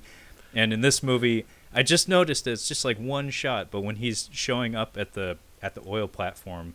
Again, he directed the movie, so this shot's in there for a reason, apparently. It contributes nothing of importance to the plot. He just, he looks at the guy that's running the security gate, and he says, "Life goes on?" And he's like, "Yeah, sure does." It's like, yeah, Steven Seagal, you and I see eye to eye on things. You want to grab a beer, Steve? Could you imagine going to a restaurant with him? Like, I couldn't even imagine where it would go. Just like, "Oh yeah, you got this here. I've had this in another place. It was way better." It's just immediate. Like, he would just be the worst kind of what do you call him? Oh God, what if you had a female waitress? Oh God, yeah, no, Oy. yeah. This would not be good. Yeah, but yeah, dinner conversation with Steven Seagal would be super Check. awkward. Can we get the check? Check? Honestly, No, Steve, I'm gonna get. I gotta go. I'll grab the check. We gotta go. No, that's where you do the Skin 30 routine. Like, oh, I gotta hit the old dusty trail. Yeah, I gotta be up early and shit. That's where you have that date call where it's like, call me within 5 minutes to see if I want to stay on the date. That's every time you go out to dinner with Steven Seagal. Yeah, I'm proud to have actually been close enough with people to have gotten that call. Oh, really? Nice. Yeah, it made me feel special. It made me feel a little alarmed that I have friends that need to make that call. Yeah. I was happy to have received it. But anyway, Steven Seagal goes to the computers. He learns that yes, in fact, Aegis is up to no good. They're like buying cheap parts, and they're trying to up their schedule because they want to get their oil platform operational in time. So Michael Caine decides to pull the trigger on axing the old man, or at least squeezing the old man. Reverse that. Yeah. But we also get some really shitty ADR here where Michael Caine, sitting in center frame, operates a remote control, and he gets like a dubbed line from his receptionist saying like, "Oh, I have a call for you on line something or other," and he says, "I'll take it on the box." His mouth does not move. not a lick. So good job, Steven Seagal and your editor. But next scene is the old man Gonna die? Yeah, Kyle, do you want to walk us through the end of Tommy Lee Jones's old friend? Yeah, so he's sitting at his computer doing something, and Sven and John C. McGinley just kind of mosey on into the house, I think, or they let themselves in, and they're looking for some kind of evidence or a floppy disk of some kind, and obviously the old man's not going to give it to him. So there's a little bit of torture here. Is this a whalebone? I think it's a dork. Like, I think it's a whale dick bone. Oh, yeah. Okay. Something. I had a Scandinavian friend who had a dork in their household, a giant whale dick bone. Interesting. Okay. Yeah. Yeah. So they tied this old man up. They Payback smash his fingers. Just a couple of them at a time. So John C. McGinley's like, well, this guy's not going to give it up. So he decides to flip the house trying to find this floppy disk.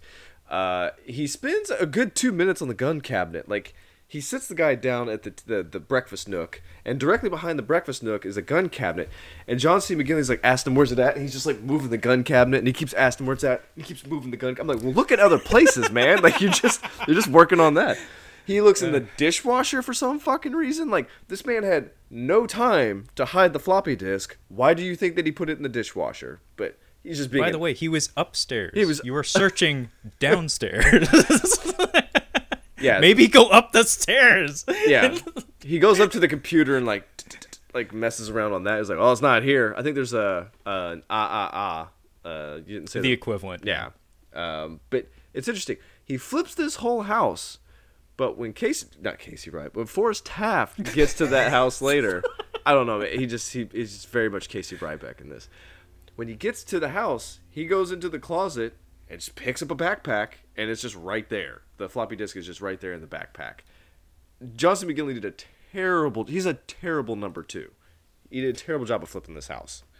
Yeah, there's an ongoing problem with a lot of Steven Seagal movies, like even in his prime, like even in his theatrical film era, where because Steven Seagal is the alpha human being, because he has no weaknesses, he has no flaws, what do you put up against him? Like, I've mentioned this on the Commando episode. The problem with stacking a villain up against Arnold is that they have to stand in front of Arnold, and they have to look convincing as a threat to Arnold, which, for 1985 audiences, all you had to do is have a guy built like Arnold, and everybody would be like, oh, it doesn't matter if he knows how to fight or not. Like, I seen Conan the Barbarian. You don't need to know how to fight if you're that big. No, absolutely. You just need to go until their head smashes. But in Seagal's case, I think his ego always got in the way because he never had any opposition. No. Like, most of the villains in his movies come across as kind of wimpy.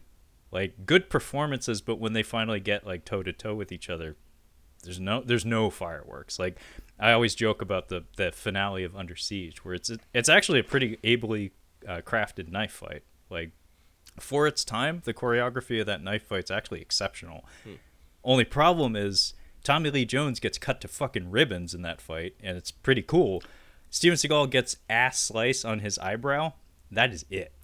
Yeah. Like, that's it for the damage he incurs in that entire fight. That's what I appreciate about Mel Gibson movies. He always suffers some kind of damage. Like, Payback, he is nearly dead. Patriot, he is nearly dead. Lethal Weapon 1, not nearly dead, but he's pretty beat up. Lethal Weapon 2, nearly dead. But he always rises above, and he has to push past that. And it's usually pretty excessive, what's happening to him. Whereas Skull, it's like absolutely like, oh, he just gets like a little nick on his eye. Like, nah. Yeah, he almost never gets hurt. Yeah. He's almost never made to look bad.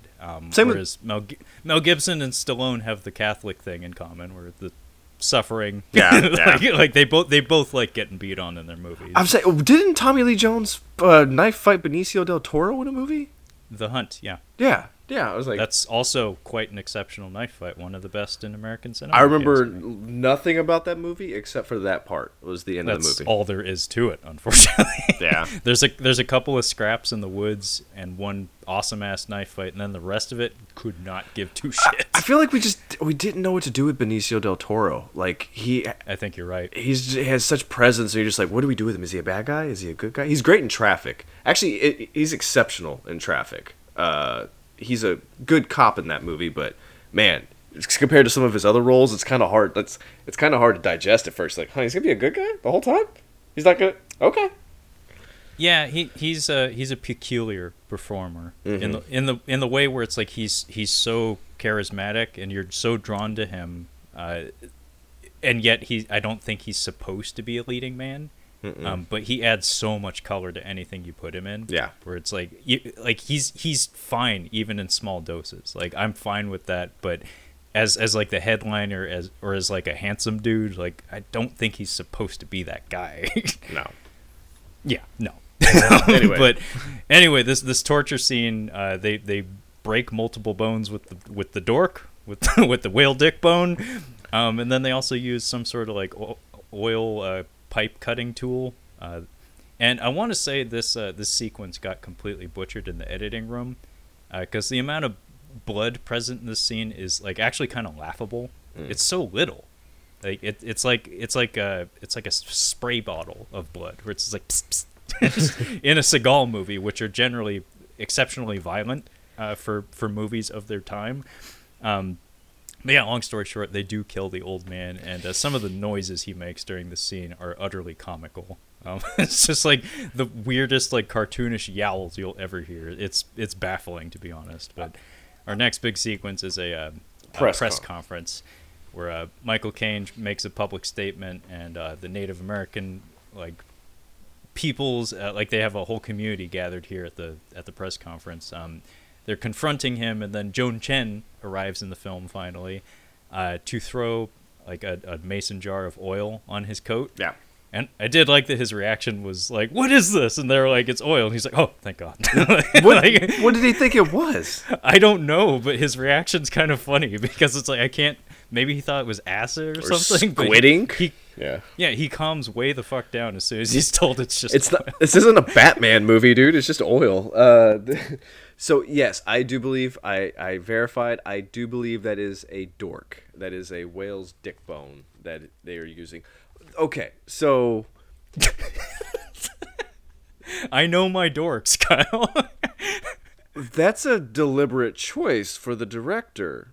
Yes, it is. I mean, it would make more sense if it was like, ivory. It would make more sense with the message of the film. I guess that would extend to whales. I think it would actually make more sense. But why a dick bone? My theory, and this is just a theory crafted on the spot, is that the prop master, presumably an Alaskan native, because apparently they did film a lot of this in Alaska. And that was Michael Caine's one complaint, was it was in Alaska and it was just like cold or whatever. Yeah, and they got skeeters up there too. Oh yeah. But my theory is that the prop master was like, Steven Seagal, like, what do you need from me? He's like, you got any like native club weapons around? Yeah. He's like, this guy's a dick. He's like, I have this, and he's like, yeah, that's exactly what I'm looking for. Thanks, brother. Is that a bone? Yes. It is a bone. It's a club. It's used for decapitating people. It's a whale bone. Yeah, not from any specific region of the body of the whale. It makes sense to have some kind of, aquatic mammal as part of the environmental message, but it's just weird that that's what they chose. But and by the way, folks at home, in case you're wondering why we're going into so much detail about something so seemingly innocuous, yes, we're not done with the dork. No. It does make a return later in the film. Return of the dork. Yeah, return of the dork. Kyle, you don't know how proud I am that I recognize the dork. That just like off, like your face, you're just like, hang on, how do you know that? Lethal Weapon 2 is going to come up again, but I actually, I might have told you this before, where I was trying to figure out the difference between a New Zealand accent, South Africa, and Australia, and I had a lady come to the table, and I'm like, ooh, I think she's got a South African accent. And I'm like, can I ask you something? Can I ask you where you're from? I'm like, are you from South Africa? She's like, oh my gosh, everyone assumes that I'm Australian. I'm like, yes. But coming up next, there is a Lethal Weapon 2 moment. In the explosion. Okay. Well, said explosion occurs at some sort of location. Like, it looks like a, I don't know, nondescript shed in the wilderness. It's in the. Fuck if I know. It makes no sense. I didn't know how he got there at first, but Michael Caine and John C. McGinley drop him off in a helicopter, and it seems to be a contaminated area, and they just drop him off with a gas mask on. Like, yeah, go figure it out. Yeah, basically, Michael Caine and Steven Seagal have a confrontation immediately following the press conference, where, by the way, the old man's dead now, and Steven Seagal is not aware. He's confronting Michael Caine. He's saying, like, hey, I looked into your shit, and it's all wrong. Like, you're up to no good, and I'm aware of it. And we have a working relationship that I'm not sure if I want to continue. Michael Caine twists his arm and says, like, hey, man, just, like, for old time's sake, just go out to this mysterious shed out in the snow and, put on a gas mask for me, just for old time's sake. Isn't that what happens in Spawn? Spawn is like, you just got one more little thing to do. Yep. 2 days till retirement. But, Steven Seagal goes into the shed with his flame retardant gear on and stuff, and he finds the old man's body in there, along with a whole bunch of sticks of dynamite.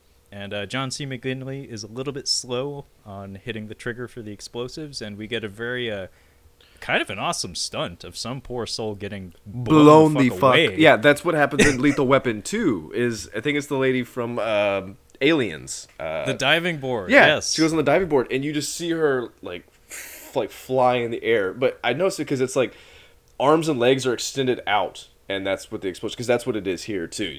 I'm not sure if it's a dummy or what. I think both were actual human beings. Okay, so maybe that's why I remember it, because I'm like, I think it might actually be real people. Well, the one with Jeanette Goldstein in Lethal Weapon 2, that always stuck out to me because I was always a little confused. Like, is she alive? Yeah. Like, I saw her go flying. I didn't see her get set on fire or anything. I think she did, because when I was watching this, I'm like, oh, you would be dead. No, all of those people are dead, especially the guy doing push-ups or whatever. Yeah.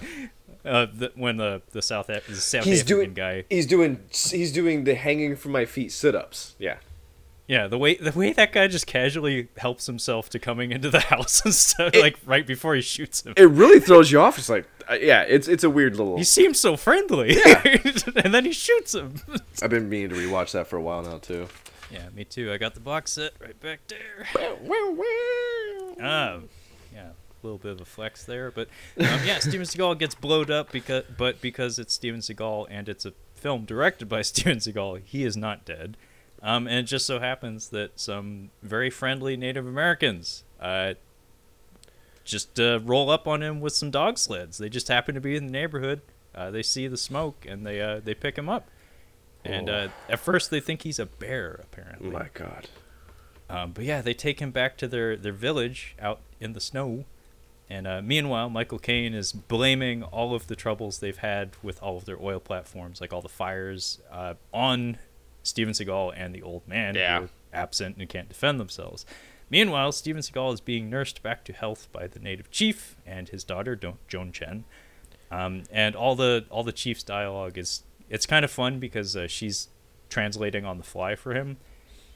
It's kind of cute. Some of his dialogue's actually kind of cool. Mm-hmm. Where, like, he says he thinks Steven Seagal is a bear, and Steven Seagal tries to imagine that Steven Seagal being humble. No. Like it never happened, but he tries to say, "I'm not a bear, I'm a mouse." I'm not a bear, but I'm about to wrestle one. Yes, he does wrestle a bear in this film. The wound. I like how he kind of wakes up. It's kind of funny.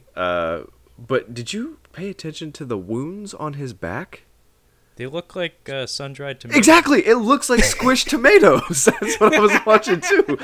I'm like, you have squibs. Like when we move forward, like there's a really tasty like gunshot in the house. It's like, oh fuck, like this dude like sprays blood.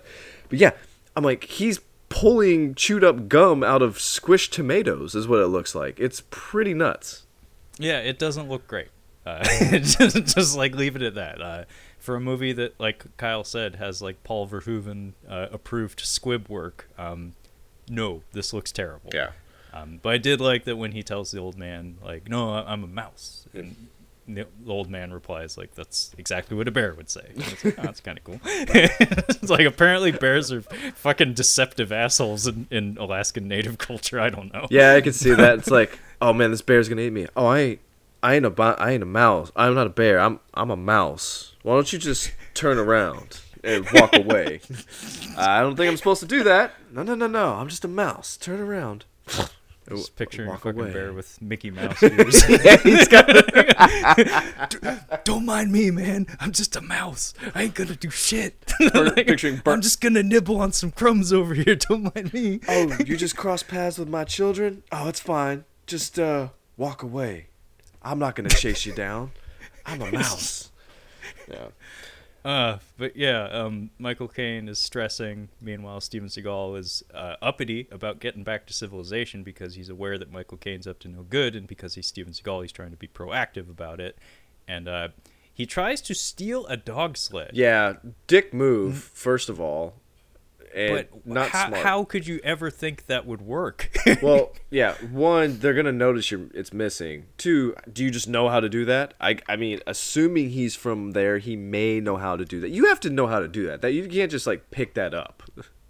Yeah, I'm pretty sure like mush is not a universal thing. Generally, animals that are trained in a certain language respond to that language. You probably need to know a few vocabulary words. Also, dogs are smart. They know that you're not one of them. Like they know that you're not part of the. You're not. Yeah, these you don't smell like them, Steven. You do not smell like them, dude. Although, actually, that would be kind of cool if there was a moment in this movie where he like does like a Luke Skywalker channeling the Force moment, and it's like he changes his pheromones. He just casually changes his scent because he's Steven Seagal. He's about to get ripped apart by these dogs. This isn't. I like this because these dogs are just not fucking having it, and they start. He's like, "What's the ADR here?" There's a good ADR here about the dogs. Fucking dogs! Yeah. Get off me, you fucking Yeah, dogs! get off me, you fucking dogs! This is one of those scenes that if you really hate Steven Seagal, put it on a loop. Yeah. It'll probably put you at ease. You may even get some joy out of it. But they stop him and they like take the dogs off of him. And the old man basically says like, "Oh, if you're strong enough to jack our fucking dogs, then you're ready for your journey." And this is where things get a little weird. Yes. One of my favorite lines is, "You have died twice. Now sleep and be reborn." So basically they're like, you're going to go on a journey or a vision quest or whatever. And one of my favorite gifts that Trevor's made, this might be my favorite gift that you've made me, is they put him in a trance. And how this starts is the Native American gentleman just places a feather on his forehead, and Steven Seagal just falls asleep instantly and just slowly falls back. I don't know if it exists out there on the internet, but you need to make it. The people need it. Yeah, folks at home, I did gificize this moment from my personal DVD of this film. And by the way, this is not available on Blu-ray. I know. I've picked up on that pretty quick. Yeah, this movie is kind of hard to come by in physical form, but it's not worth anything though, so don't go hunting for it. But yeah, I did make a GIF of this sequence specifically because Kyle requested it, and yes, it's hilarious. And what's more, the sound effect that plays when the feather touches him, it's not just shoom, it's a particular type of shoom. It is from Doom. Oh, really? It's one of the like projectile sound effects from the demons, like the floating head demons, the Kako demons. I'm not familiar with Doom. Well, point is, they used a sound effect from fucking Doom in this movie. So now we get into what I think is probably the most problematic part of this movie. The naked Eskimo dance. Now, if I understand correctly, Eskimo are a native of the really like polar north. It seems like northern Canada, northern Alaska, like just right up in that general area. I don't see them making or really having teepees of this size, or even doing teepees. I think they're more igloo people. Now I could be wrong. They could have teepees. I don't think that they're doing naked dances inside of these teepees at this scale. It seems like a stretch. It's a lot of skin. Yeah. Skin. Yeah. Yeah. I see where you're coming from. Also, building a large fire in an enclosed space. Yeah. Probably not safe. Yeah. Especially when a lot of the material used to build your environs is flammable. And we've got like some smoke shows in here. This is not typically what I think of when I think of native. Yeah, they I mean, somebody on set probably advised Steven Seagal and said, like, I mean, you gotta diversify just a little bit. Like can there be at least one divergence from the body type that we're seeing here? Yes, just like one, and there is exactly one. There's exactly one. And I actually, so yes, we have all this dancing going on. We got these cuts of like him fighting a bear, and I think there's like an eagle, maybe. Like there's a bunch of just stuff being thrown in. There's a lot of eagles in the dark dimension. Yes. Meaning stock footage, probably. And we see him fighting a bear, which is I think this is actually a bear. I think this is actually happening. Actually, this is a bear that has been on the show before. Is this Bart the bear? This is Bart the bear. This is Bart the bear. Oh, that warms my heart. Oh, that's so sweet. He's a good actor. He's a good boy. He's a good boy. He's such a good boy. Oh. Yes, folks at home, if you're not aware, Bart the bear is one of the most famous bears in Hollywood history, and he was previously on Catching Up on Cinema when we reviewed The Edge. Excellent movie if you guys haven't seen it. Excellent. Yeah, one of the best bear attack movies in cinema history. I think it is the best. It might be the best bear attack movie. It very well may be, and it's. I don't think there are that many of them, but it's probably the best. It's one. that, The Revenant, and in that movie with JTT where he and his brothers. There's a bear attack in that. Born to Be Wild, I think, is what it is, or something. I know that was the song used to promote it. I don't know if that was the title. Wild Country, maybe. I don't know. It's one of those. There were too many of those fucking JTT movies of that era. Yeah, like, we're gagging on those. There were too many of them being stuffed down our fucking throats. Very poor choice of words. But yeah, like I said, and this continues to be a theme during this episode. Bear in mind everything that we're relaying to you. This was directed by Steven Seagal, and yes, all of the naked native women, that was a directorial decision. The next portion is pulled straight out of like a Charlie Sheen spoof movie. This next scene, so he goes into this TP and he just goes through, and there's just an old lady standing there with like, I don't know, like a fur or something. I don't really know what she's got. She's just standing there. She's got a rattle too. There's a rattle. Okay, she's just old lady. Yeah. And then over on the left hand side is I looked her up. She's married to like a model soap opera actor. Like, she's just an American lady who just married some really handsome dude. She is hot, and she is dancing like crazy. And he is. I don't dancing, Kyle. This is writhing. I'm sorry. She's writhing. The dancing was before. We are writhing here. So she is putting on her show, and he's just like stuck. Like, who do I go to? Like, do I go over to the old lady or the hot lady? Like. And it's like 4 back and forths. Like, I don't know what to do. He goes with the old lady. But he goes with the old lady. His face acting here, like the concern. No, what you're doing right now for me, Kyle, is far more than he does in this entire film. Yeah.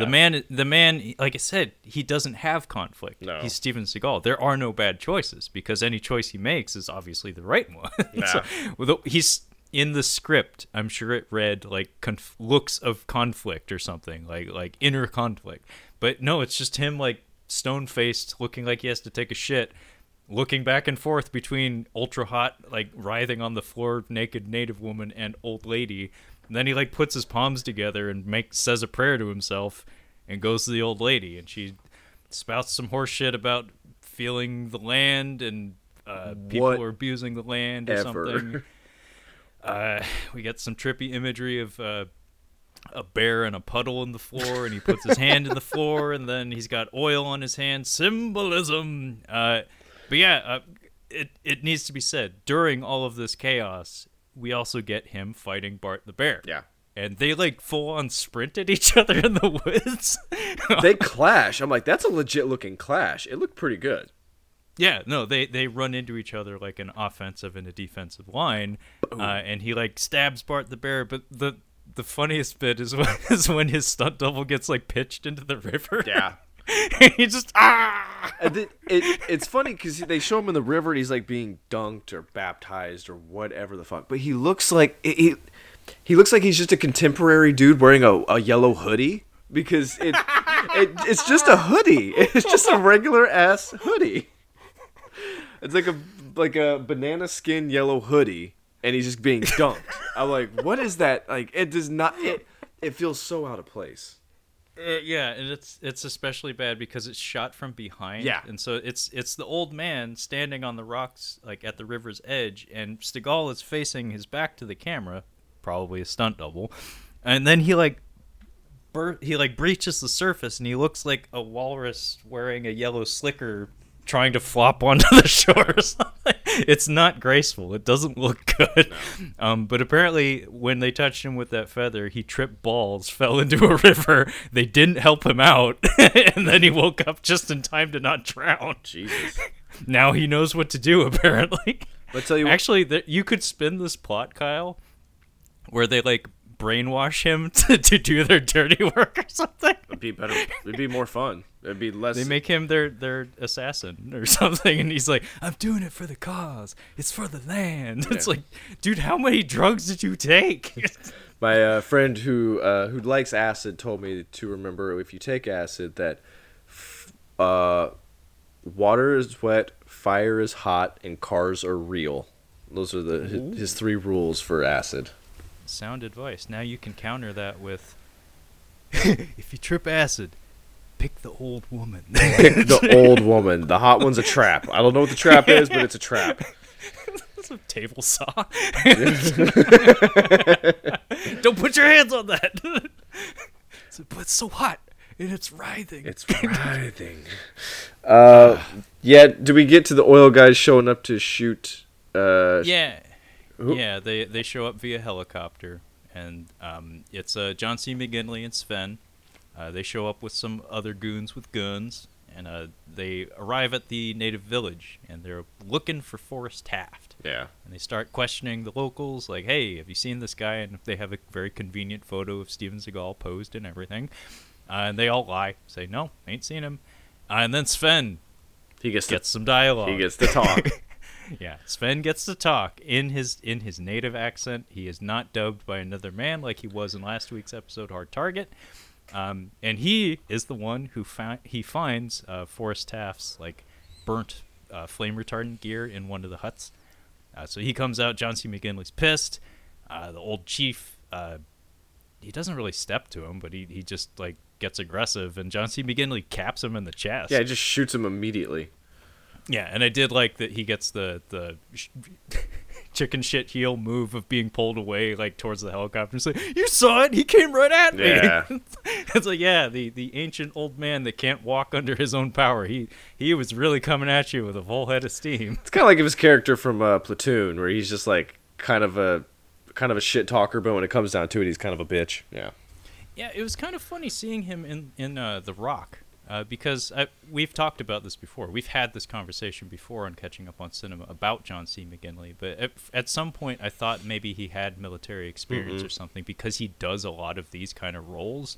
But no, I just think he's in shape, and he was in Platoon, so he gets typecast in those roles maybe. He has drill instructor intensity about him. And yeah, he does seem like he would have been. I think he would have probably been pretty good.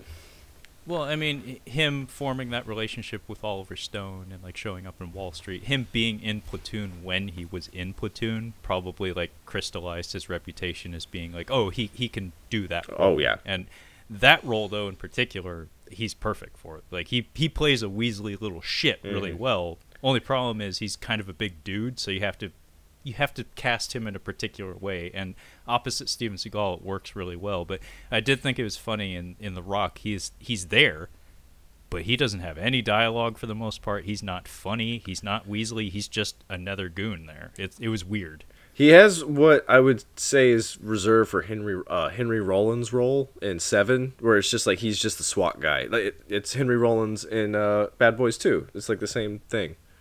I'm so glad you mentioned that. Apparently, this role was meant for. Oh, no Henry shit! Rollins. You're kidding me. I'm not kidding you. Wow. Yeah, that would have been perfect Henry Rollins. And you can kind of tell because Henry Rollins did like a very similar thing, although downplayed in Heat, like around the same time. That's what I'm thinking of. I'm like, there's one where he's like pasty white. I'm trying to think of what it was. I think it was Heat. Yeah. This was meant for Henry Rollins, and Jeremy Irons was supposed to be Michael Caine's role. I like what we got. Yeah. I'll be honest. Jeremy Irons is too good for this. Michael Caine can do some shit and still come out okay. Jeremy Irons, it would be like, oh, you're too good for that. I don't think he would have given it 110, honestly. No. He I don't think in 1994. I think this was thoroughly beneath him. Yeah. But I mean, everybody has stinkers on their filmography. It's just at that point in time, I think it had less of a bearing on Michael Caine's career trajectory. But yeah, long story short, old man's dead here. Now we have revenge motivation. Yes, now we get into the third and longest act, I feel like, of the film. Well, we get to civilization quicker because they have a snowmobile, which I've always wanted. They have a snowmobile just in case of emergencies, which is really smart. They're smart to have it. The beach. Remember the beach they have a motorboat. They just use it to go into shore. Nice. Yeah. So yeah, we're going in, and this is where we get I think probably the worst I've ever heard. Like, it's probably the worst I've ever heard in a movie where we have multiple groups talking about how much of a badass Steven Seagal's character is, Forrest Taft.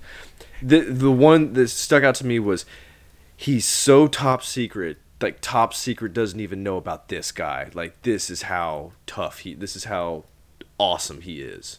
He's unheard of. Yeah, what Kyle's talking about here is essentially the last half hour of the movie. It's kind of strange because this is another one of that long list of prerequisites for crafting a Steven Seagal movie. Is somebody other than Steven Seagal has to talk up his badassery, like his badassness. And in this one, I think this is probably the best exhibition of that because I think they specifically hired R. Lee Ermey just to do that, probably off the cuff.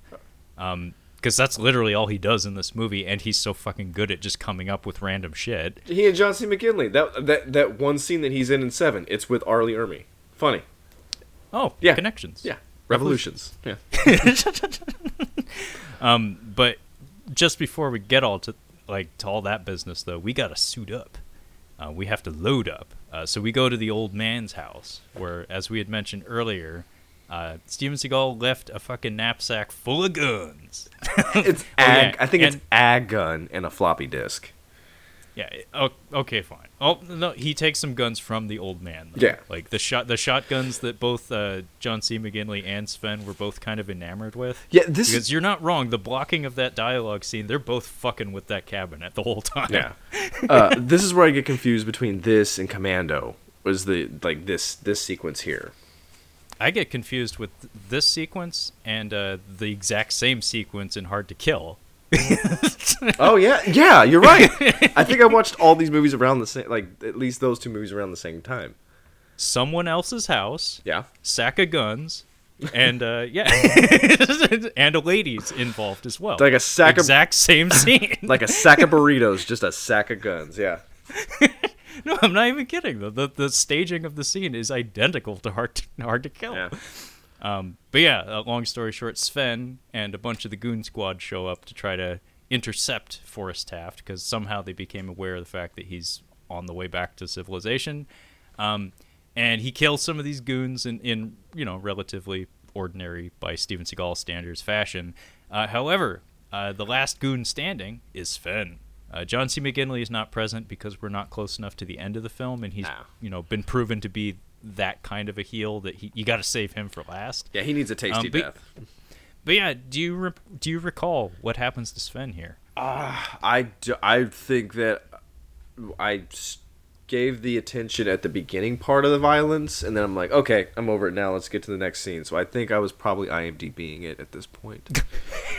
Okay, well this was that last juicy detail about Sven and Seagal's on-set relationship. So I did mention that Sven's scenes were cut. Scenes plural, apparently. Apparently he was supposed to have additional scenes that were filmed but didn't end up in the film. And most importantly, he was supposed to have a death, like a spotlight death sequence. Instead, he gets beaten with a dork, so the dork makes its return. The return of the dork.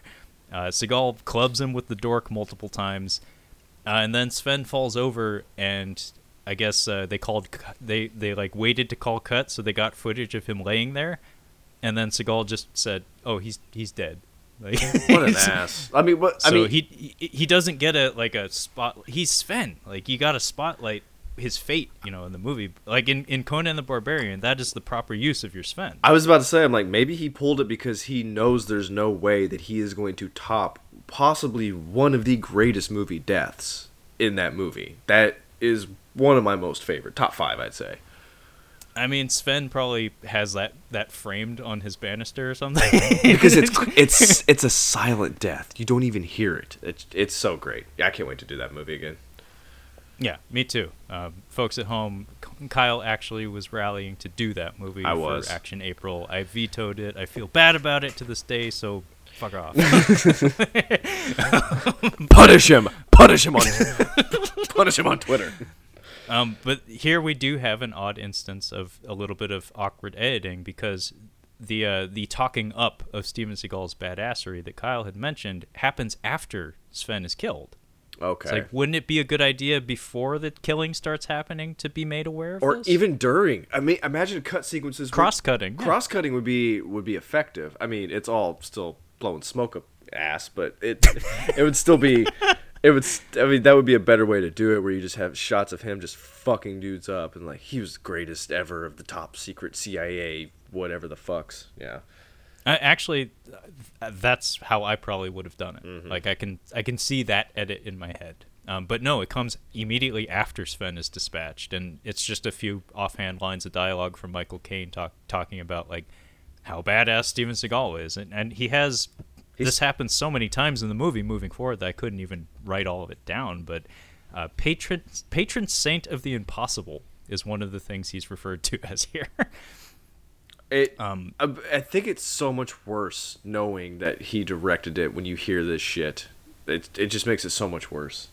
That's why I keep reinforcing. He made this film. Everything you're seeing in it is more than likely there because he chose for it to be there. And things like a woman's voice ADRing "he's hot," that was a choice. It's like the Uncle Rico scenes from Napoleon Dynamite, except it's just those scenes. It's just that.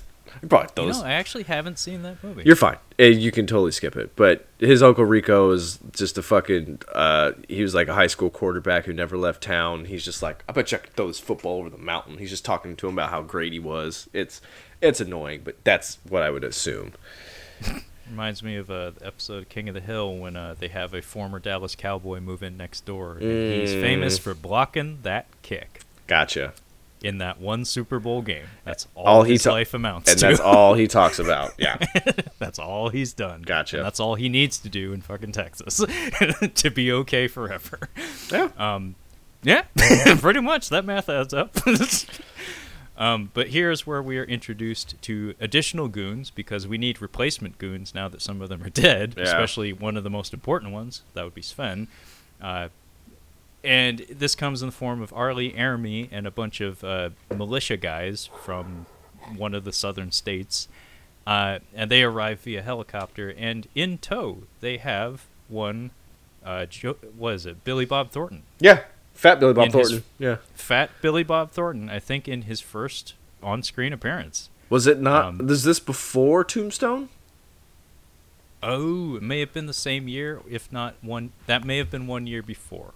He had more to do in that film, that's for sure. Yeah, he definitely had more to do. but he was funny in both of them, surprisingly. Yeah. Like, I think he's just quick because it seemed like a lot of his stuff in this movie was ad-libbed. He's funny in Armageddon. I just think he has just a funny way about him. He's a quirky actor. I generally like him. Oh, I do. I don't know about his personal life and stuff, but as a performer, I generally like him. I'd like to rewatch Pushing Tin someday. He's got a few movies on here. Nothing that, like, he's in The Outsiders. Oh, really? Yeah. Jesus. He's in that Going Overboard, an Adam Sandler movie from 1989. But yeah. Okay, so this wasn't his first movie then. No. Yeah, he's got a few movies But in here. I will say this much though: it is funny seeing him fat. Yeah. Because it's hard to imagine him that way anymore. He's looking kind of gaunt these days. But yeah, he is one of the chief goons among R. Lee Ermey's squad here. He's great in Dead. I'm just gonna say he's awesome in Dead Man. I don't particularly care for that movie, but he's really good in Dead Man. The Johnny Depp Jim Jarmusch movie. That's right. Yeah. Thanks for filling that in. I was like reaching for the director's name, but yeah, it's Jarmusch. Yep. In the meantime, though, while the goons are being collected, Seagal is I guess like pulling together his own squad in the form of like a Native American friend he has, who also knows hacking and computers and shit. This dude came out of fucking nowhere. Nowhere. I have no idea where he came from. Yeah, he's not explained. He only shows up for this one scene. And apparently, I think this is supposed to be Forrest Taft's residence. But there is a closet full of guns. And this is a recurring element in almost all the movies we talked about this month. A closet full of guns, yeah. Yeah. This one is filled to the brim with guns, and we get to see Steven Seagal stroke himself a little bit in the form of being intimately familiar with all the complex names and calibers of all the weapons in the room. See, I thought he was just being an asshole. He's like, here, you take that one. I'm like, for some reason I knew he was going to pick out the gun for him. He's like, you're going to take that gun. I'm like, why don't you just let him pick out the gun? You've got a lot. No, he does it so casually. He just like says this and this and this and this and I think we're good. Yeah. But in between this, he also throws a little bit of a tirade about the environment and how the world sucks and we need to fight back. This is a taste of things to come when we get to the final scene in the entire movie. But that is one thing that both Kyle and I have to be honest about. His speech at the end of this movie is it's impassioned. Yeah. Like he actually tried. You can tell that maybe he didn't try his hardest in some aspects of this film, but not there, and in some ways not in this scene that happens in the kitchen where he's screaming about the environment. But he does have a weird line of dialogue here where he's talking to Joan Chen, and he uses the phrase, "I love the spirit world and I loved your father." It's like, you knew her father for a day and you love the spirit world? Yeah, a day. But you love the spirit world. It's like, okay. So you like falling into rivers while you're tripping balls? Okay. Is this where you like fighting bears and losing? Do you? I don't want to fight a bear. My next note is bombs and horses. I guess that's the best way to sum up this next part. That's about it. Bombs and horses. It's basically another prerequisite in the crafting of a Steven Seagal film. MacGyverisms. He improvises a lot of weapons. He'll do so again later in the film, but here we get to see him not so much improvise a weapon, but he spends quite a bit of time. We get a lot of intimate detail in him putting together a plastique explosive. Mm-hmm. And he blows up a shed, which also conveniently blows up a helicopter nearby. I think in any other movie with any other star, that would be an accident. And, Casey Jones would say, oops. Oops. But in this case, I'm pretty sure he somehow heard the helicopter from miles away and timed the explosive just so to take it out. He also sets up some claymores. And we do get a couple awesome, like, Rambo-esque kills here. Or, like punji stick kind of stuff in the woods. And horses tripping and claymores blowing people to shreds and stuff. But, yeah, a lot of horse action. Actually, a lot of matte paintings. Not a lot, but a few, rather. I was almost fully checked out at this point. That's why I wrote down bombs and horses. I'm like, I'm done until we get to the last part. Yeah, I'm not gonna look up until I hear a gun. I'm like, I'm waiting for things to quiet back down because I'm like, okay, now we're on to the next scene because it's just horses and bombs. Yeah, as Kyle had told me right before we started recording, this movie is how did you phrase it? It doesn't want you to watch it. It's begging you not to watch it. Yeah. Yes, thank you. It does not want you to look at it, and it would. Yeah, this would be an internet challenge to get through. If I didn't have a reason to get through this movie, I would have shut this off at the first 5 minutes easily. Yeah, it drags some serious ass for a seriously long amount of time. Thankfully, it does pick up a little bit in its closing scenes, but the slow, steady march to that is a long one. Well, I feel like the Eskimo portion of the film, it's like I'm done. I'm not. If you're like stuck watching it, like I'm not looking up anymore at that point, unless you have a reason to, and if you're doing a podcast on it. Well, because it comes across as just like totally wrong-headed and nonsensical. Yeah. Like really, it has no real reason to be here. It doesn't provide any additional incentive or agency to the characters. Mm-mm. It's just stuff, and it's weird stuff that doesn't really amount to anything. It's like, in terms of motivating factor, it doesn't provide any. No. Like again, if you had a different actor, if you had a different script, this would be the situation where maybe he needs that to push him towards doing good or something. Maybe he's bad up to that point, and then there's a turning point.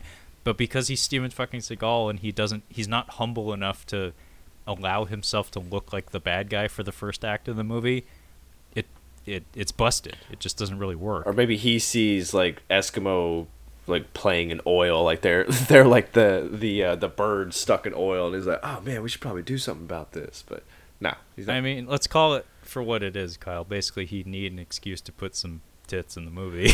I honestly think that is the only reason.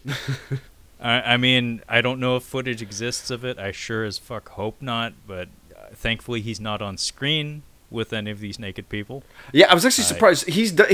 Joan Chen is actually not even a love interest. Like they don't make out. They don't end up. No, he doesn't touch anyone in this movie other than to harm them. Yeah. Which is kind of shocking. Like again, if we're talking like egocentric directors / stars, like it would not be a surprise at all to see, a dude want to do a love scene, like say Tommy Wiseau in The Room, where it's like, hey, this movie exists as an excuse for me to fuck a woman's navel. Yeah. Jesus. But yeah, Steven Seagal is not on screen with any of these naked people. So I guess that's something. But yeah, long story short, we're going to gloss over some details here, but we head to the oil platform. Yeah. So some of the goons are killed in the woods, but Joan Chen and Steven Seagal escape via horseback. They leap over a chasm, which is a matte painting, because that would be dangerous. And Steven Seagal is a heavy guy, and weighing down that horse probably wouldn't be able to pull off that jump. I don't know, man. You weigh a lot, so I think we should do that. It's okay. I got this. I fought a bear yesterday. Yeah. Oh man, that would actually be pretty. That would be his demise. Is something stupid. Like his ego gets in the way of like, Steve, I don't think you can make that. Like, no, I can make it. Like, all right. Nope. Oh yeah, I mean, what you're describing, Will Sasso did perfectly on those Mad TV sketches. I forgot about that. When he is trying to jump across that gap, like without wire assistance, that skit is Steven Seagal. Like that's one of the earliest, one of the best mockeries of Steven Seagal. Good for them. I'm glad that they did that. And I think about that Sopranos bit from that show. Monthly. I think about it monthly. Yeah. Where's Chicago Ghoul? I don't give a That's the best. It's the best. See you next week. Yeah. That's my favorite. Well, see you next week. Yeah, we go to the oil platform. Aegis 1, the new oil platform that needs to be put online tonight. Otherwise, the land reverts back to the natives. And Steven Seagal and Joan Chen have plans to blow it to smithereens.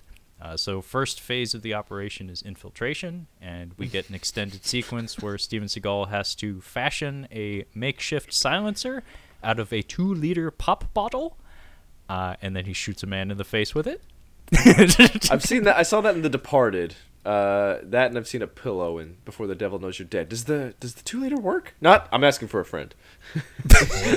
I would imagine it does, although obviously you can only use it once, and obviously it's not nearly as quiet as GoldenEye on Nintendo 64 would have you imagine. It's still quite loud, but it probably does muffle the report somewhat. But I mean, that summarizes a lot of the weird little quirky aspects to the choreography of some of Steven Seagal's action sequences. Is he's the master of, I seen this thing in a thing one time. I'm gonna try it out on screen. He's one of those guys that probably has a lot of not actual retired military friends, but just like military fanatics, like people who are really into that stuff and have police radios in their garages, but they've never actually done service. Dudes who are on the verge of stolen valor. Yeah. Yes, exactly. There's another lane I like to call assumed valor, where they're not stolen valors when they're actually like in the digis and actually like, you know, walking around like that. Assumed valor is where you carry yourself like somebody who used to be in the military. There's a very particular look, and think special forces. Like, think about mercenary kind of look. People take on that look. It's an assumed valor. Folks, let me just let you know, you can learn a lot from a man in particular, from their shoes, their haircut, and their posture. There you go. Yeah. And also their ma'ams and sirs. Yeah, yeah. That's a big one. Yeah. Yeah. I've been able to make many a deduction just based on those factors, and I'm usually right. But yeah, we get that clever bit where he caps a dude with a 2-liter bottle. We also get some shenanigans with the power box or something. I couldn't even really fucking figure out what he was doing here. He puts a fucking wrench in a power box. It's fucking nonsense at the end of this movie. Like, what's happening? I was like, he's just fucking with things. He's just fiddling with things now. Yeah. No, I know how to do that. No, he's literally just fucking with things. Yeah, and also he has a little melee with a major stunt player that I feel so ashamed of myself. I can't recall his name. Oh, you should kill yourself. You don't know the name of him? I'm usually really good about this, but he was in the beginning of Hot Shots Part 2. He was the boat captain in the beginning of Lethal Weapon 4. So you recognize him. Yes. So I believe he's Korean. He's been in almost every 90s action movie you can imagine that requires any sort of martial arts ability. Long story short, he has a mean face. He's an Asian gentleman. He gets the shit kicked out of him by Steven Seagal, probably half for real, but knowing his track record, yeah. But part of the reason I'm trying to single him out here is that I'm almost positive Steven Seagal kills him twice in this movie. Nah, they won't notice. No, he's Asian guy in Hollywood. Go figure. Yeah. But there is a scene later on, just a couple minutes later, in fact, where a masked man with camouflage in addition to a mask comes out of nowhere at him with 2 knives, and I'm like, I think I recognize those eyes. And I think that guy was killed 10 minutes ago. And I have it on record here on IMDb that the sequence I'm talking about was an additional scene, maybe meaning it was filmed after the fact. So I wouldn't be surprised if they just called him back and put a mask on him. Probably. Shit. Movies are fun. But anyway, Seagal and Joan Chen, they rig up some bombs. Some fires start going off on the oil platform. Michael Caine and John C. McGinley and the lady who we really haven't done a good job of spotlighting, but Sherry Shattuck is the actress. The only reason I'm bringing her up now is because when we get to her ultimate fate, it's kind of special. They're all freaking out in the control center, but as we're gearing up for the final battle with Seagal, who's on his way, R. Lee Ermey gets pulled aside by one of his goons. And we have like a 3-minute scene of just R. Lee Ermey spitting hot fire about how awesome Steven Seagal is. And if you haven't seen this sequence, folks at home, even if you have no interest in this scene, this movie rather, look this up, Because I'm almost certain this was all improvised, and I'm almost certain this is exactly why they hired him. It's just so he could string together some badass verbiage. Yeah.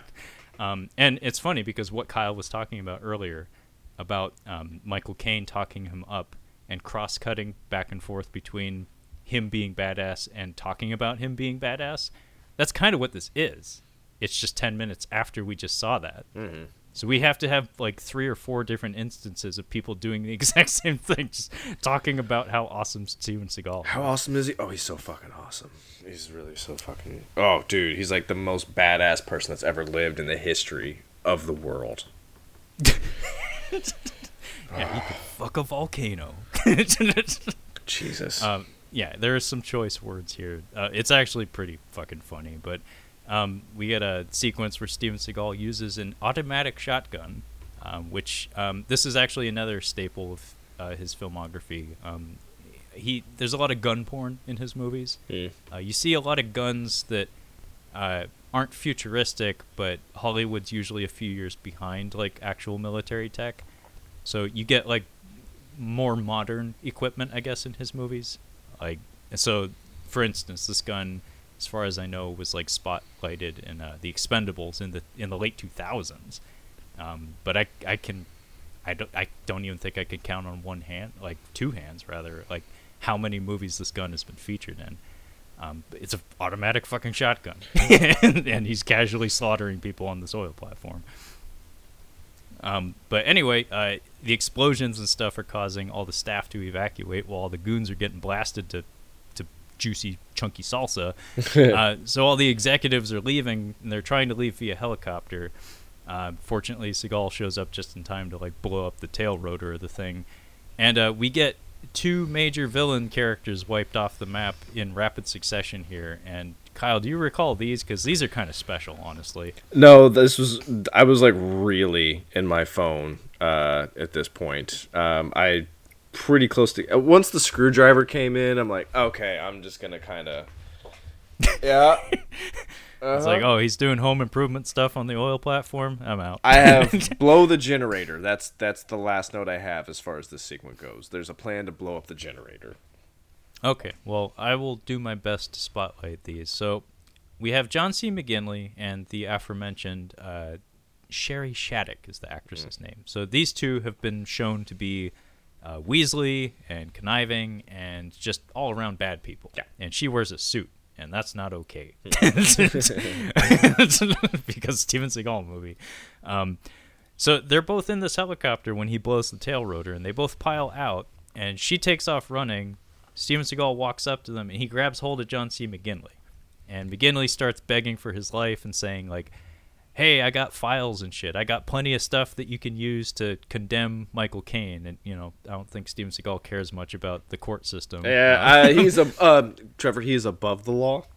He is above the law. Actually, that's another staple of his early filmography. And actually, that's something they really need to bring back is on the poster of your movie, so-and-so is above the law. Yeah. Steven Seagal is hard to kill. Steven Seagal is marked for death. But Tommy Lee Jones is No Country for Old Men. Wait, does that work? No. See, it doesn't work.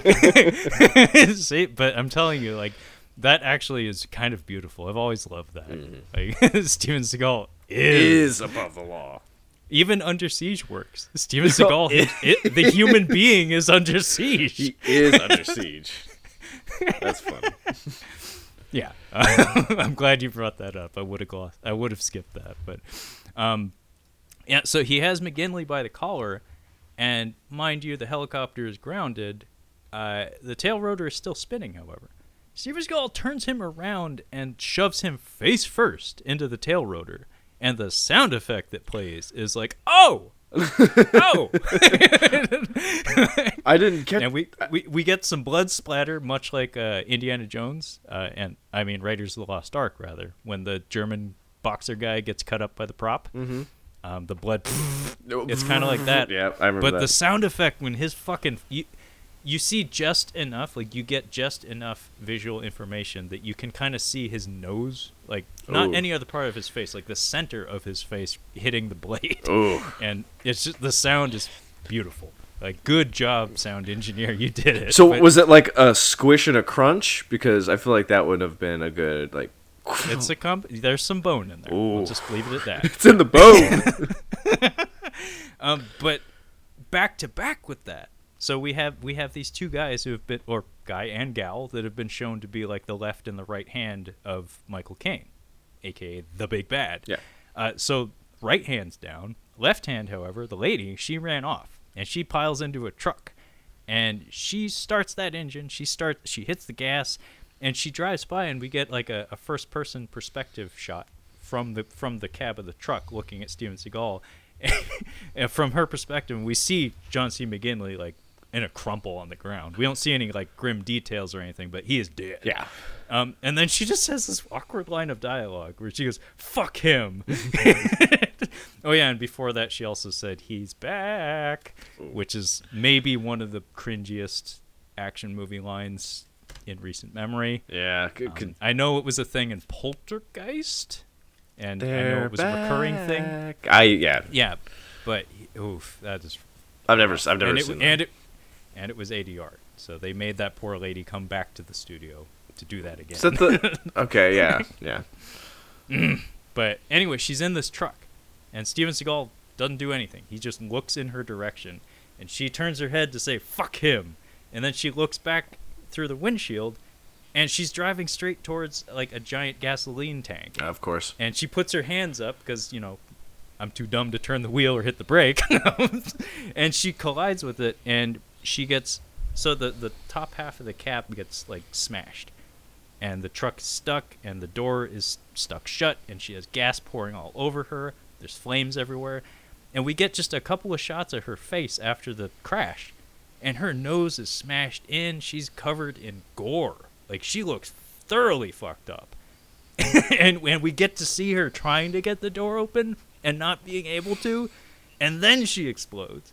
It's like, what the fuck? Kyle, what it brought to mind is, you remember when Jurassic World came out?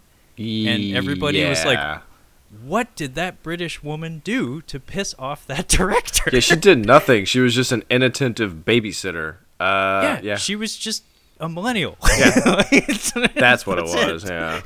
Oh, these millennials. She didn't do anything wrong. She wasn't even a character. They're always complaining, and they're always on their phones. Gosh. Yeah, no. I think it's safe to say he hates women. Because maybe.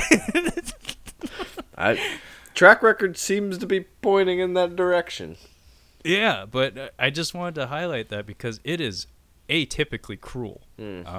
Like, I get it. She was kind of callous and rude. Did she have the most cruel death in the film? Did she even need to die? Like, she was barely in. Like, she wasn't. Like, she was kind of a character. I mean, she did some sleazy shit, but, Mike Starr was allowed to survive and potentially change. Who I think is probably a more despicable character. Yeah. No, he was a, blatant racist. He was totally disrespectful, and, He was an adult bully. You're a piece of shit if you're an adult bully. Good call, actually. Like, if you still need to do that to get your jollies and feel good about yourself, there is a serious problem with your reward system. If you were 21 and if you were over the age of 21 and a bully, we don't need you. You could just go away. Just march straight towards the ocean and keep going. Just keep going. Just leave. Just leave. However you see fit. Just feel free to make your exit whenever you'd like. But in the meantime, we get some improv lines from Billy Bob Thornton talking about. It's actually genuinely kind of funny. He's just talking to one of the other henchmen, and he's talking about, like, should I have my the stock of my gun? Should I have it out or should I have it folded? Like, I want to feel good about myself when I kill this guy. And I was like, yeah, that's pretty fucking funny. But he gets blown away, like, immediately, though, via a claymore that basically they send the elevator up without any passengers, and they shoot the door, and Billy Bob gets blown to high heaven via a claymore through an elevator door. Actually, it's Billy Bob's stunt dummy, not a stunt person, but dummies deserve love too. But shortly very poor choice of words. Dummies need the most love. Arlie Aramy makes his exit immediately after, and this was kind of an interesting, like, I don't know, it was like a subversion. So we have it's Steven Seagal, so nobody's a match for him, but he's hiding in like an oil vat, and it's like he's very covert about it, and he actually gets the drop on Seagal and Joan Chen, and he comes up behind them with a shotgun, and it feels like, it's Arlie Aramy. You're gonna make something of it because he's a cool guy. Like generally, he makes a big show of any film he's in. He has presence. Yeah, he has a lot of presence. But he gets dispatched in a blink of an eye. It's kind of spectacular, but it's super anticlimactic. Like what's I always think The Predator. I've seen it 3 times now. What's the guy's name? We call him the big man.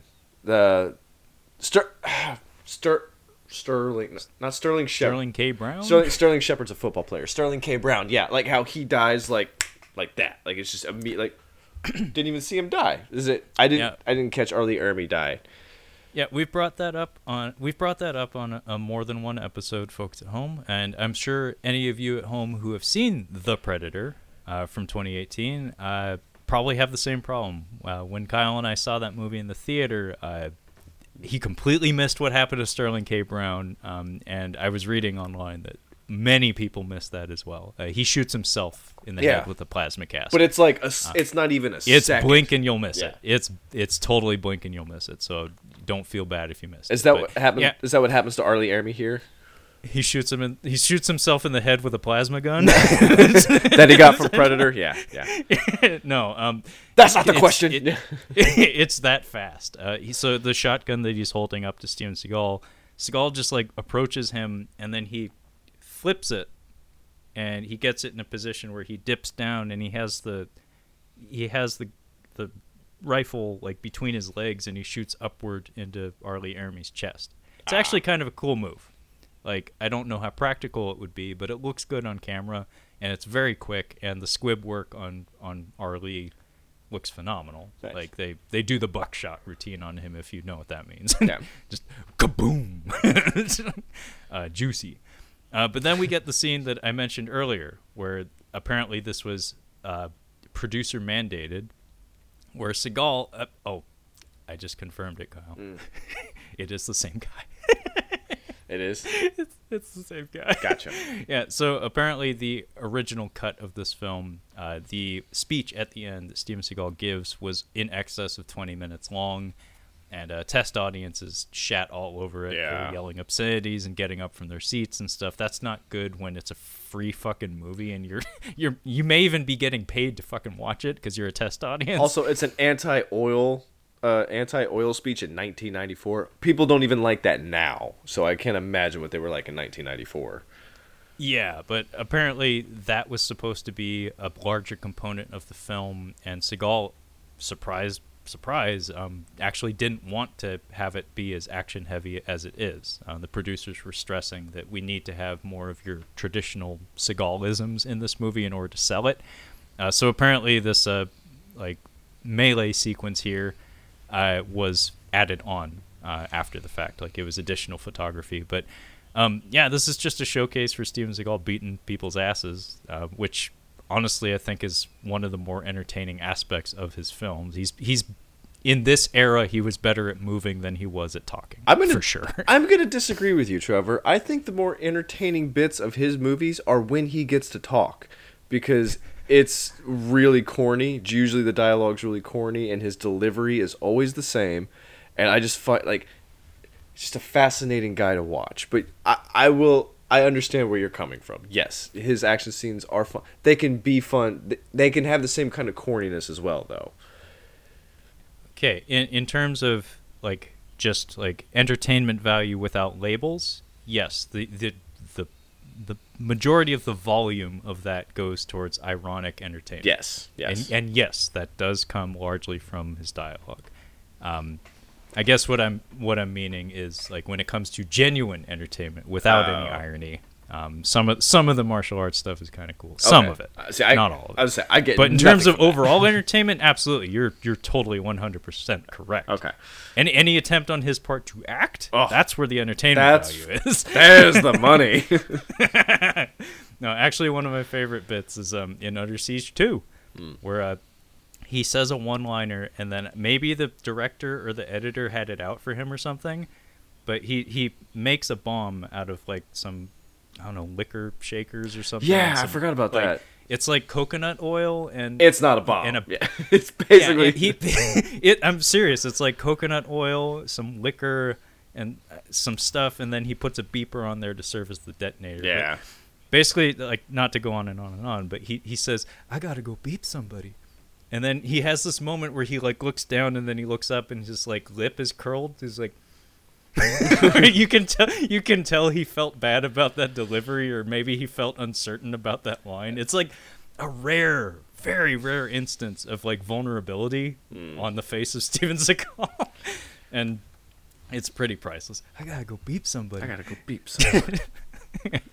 Jesus. But yeah, he beats the shit out of a bunch of guys with like a steel pipe, and one guy just eats a fucking boot to the face that again looked like maybe semi-legit. Like maybe semi-unintentional, and leave it. As I said, that poor Asian stuntman from earlier in the movie with the very prolific career, he is in fact in the scene. He eats shit almost immediately, so they were aware of the fact that they'd already killed him. So good on them for at least recognizing that. Oh, did we kill you the other day? So they did recognize that at least, but the glory kill of this sequence, though, Kyle, is the man with the knife. And this man has very poor knife posture. What I mean by that is a friend of mine pointed out to me a long time ago that Van Damme, as graceful a martial artist as he can be and as graceful an actor as he can be, if you put a knife in his hand, utterly clueless. He like holds it out straight in front of him like this, and his center of gravity is all out of whack.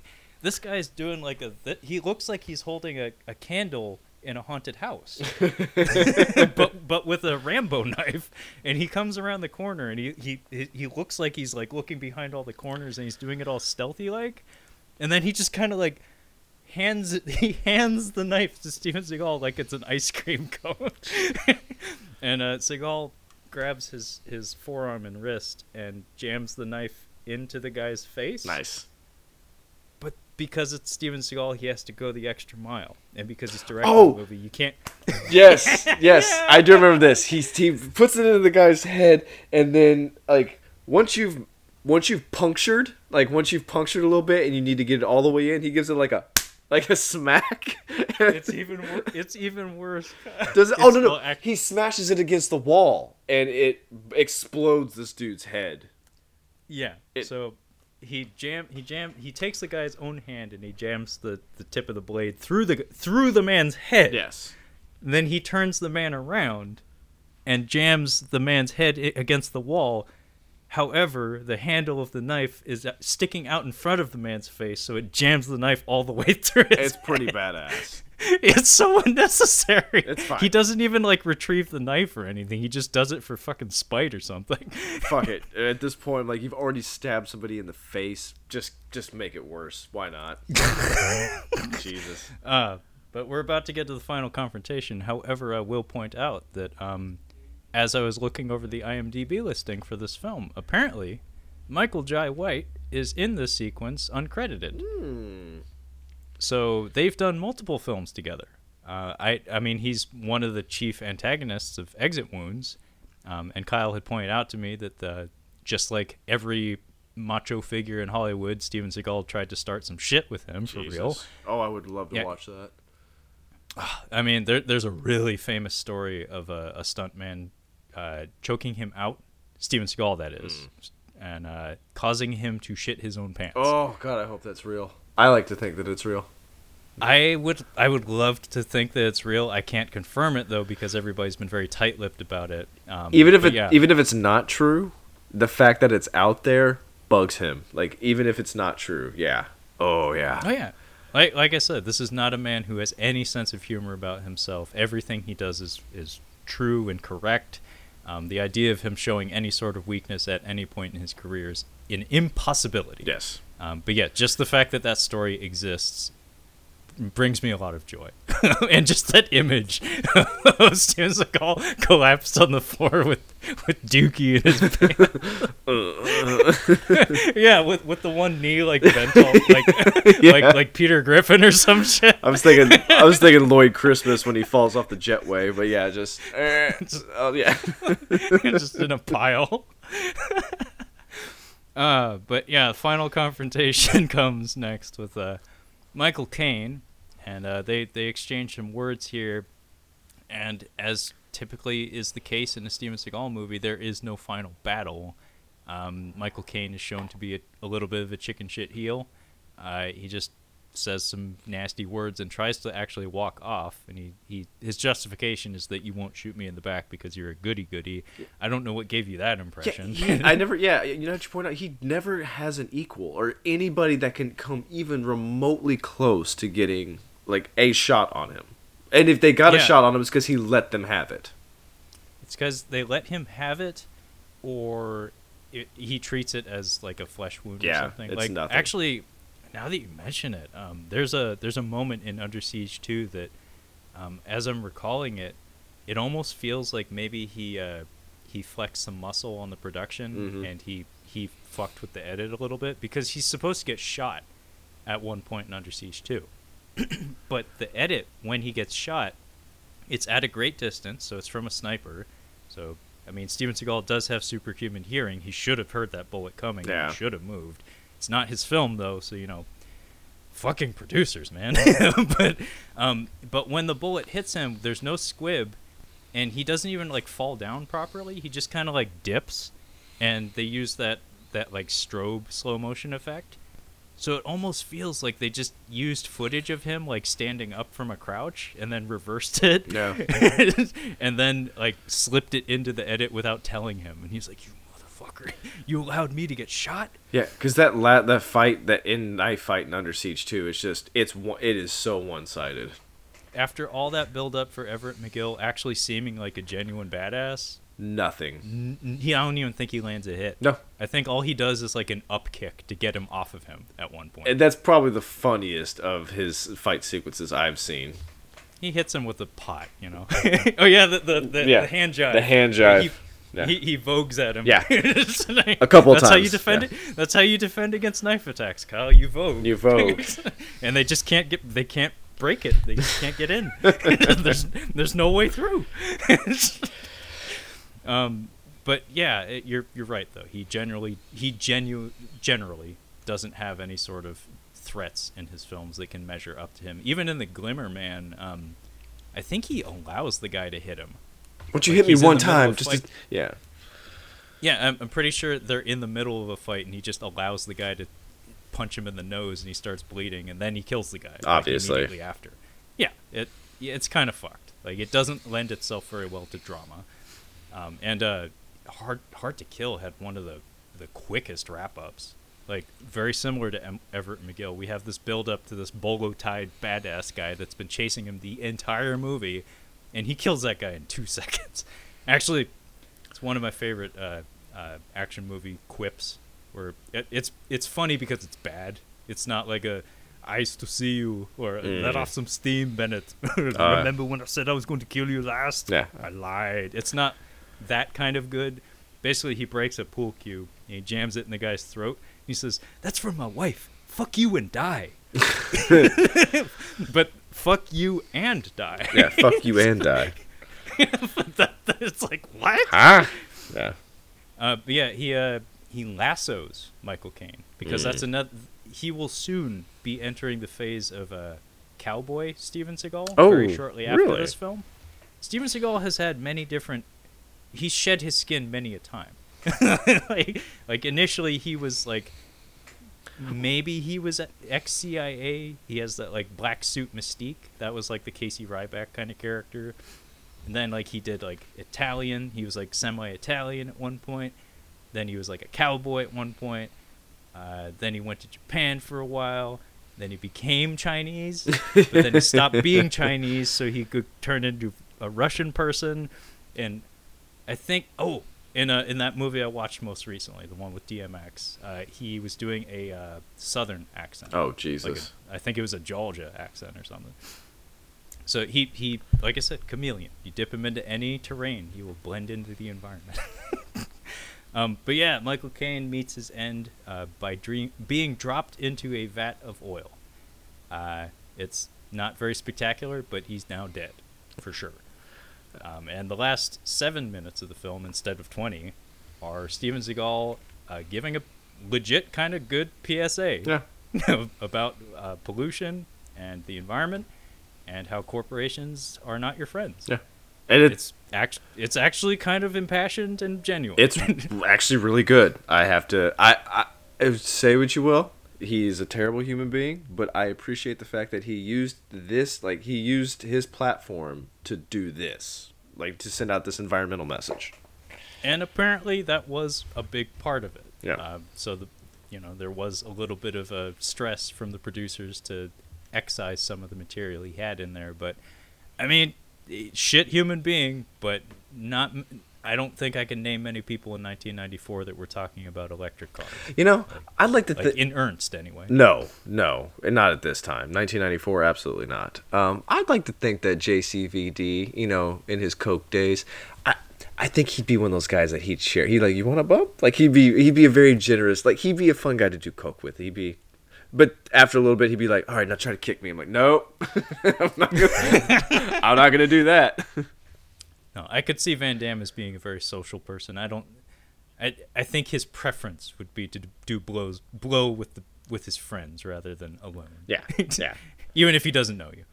But yeah, eventually it would turn dark. It always does. They'd start doing the Steven Seagal thing of asking you to try to kick him. I hate my father. Huh? Nothing. It's like, whoa, okay, it's time to go to bed. Yeah. Yeah. One thing I did want to point out for such an environmentalist, he is destroying the fuck out of this oil platform or whatever. Like, a lot of damage is being done to the ecosystem. Oh yeah, no, a lot of nasty chemicals are going up into the atmosphere.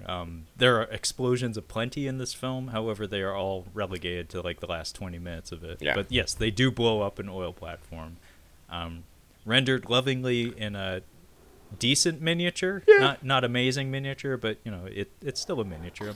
I pop for those, but we do get like an awkward like, almost like Marvel-esque front credits where we do have like an aside where we get to see Joan Chen and Steven Seagal hanging out in a boat and they see a bird and then we resume the credits. Yeah. It's like, the hell was that? Also, so during this presentation, it's mostly to different Native American tribes, from what I can gather.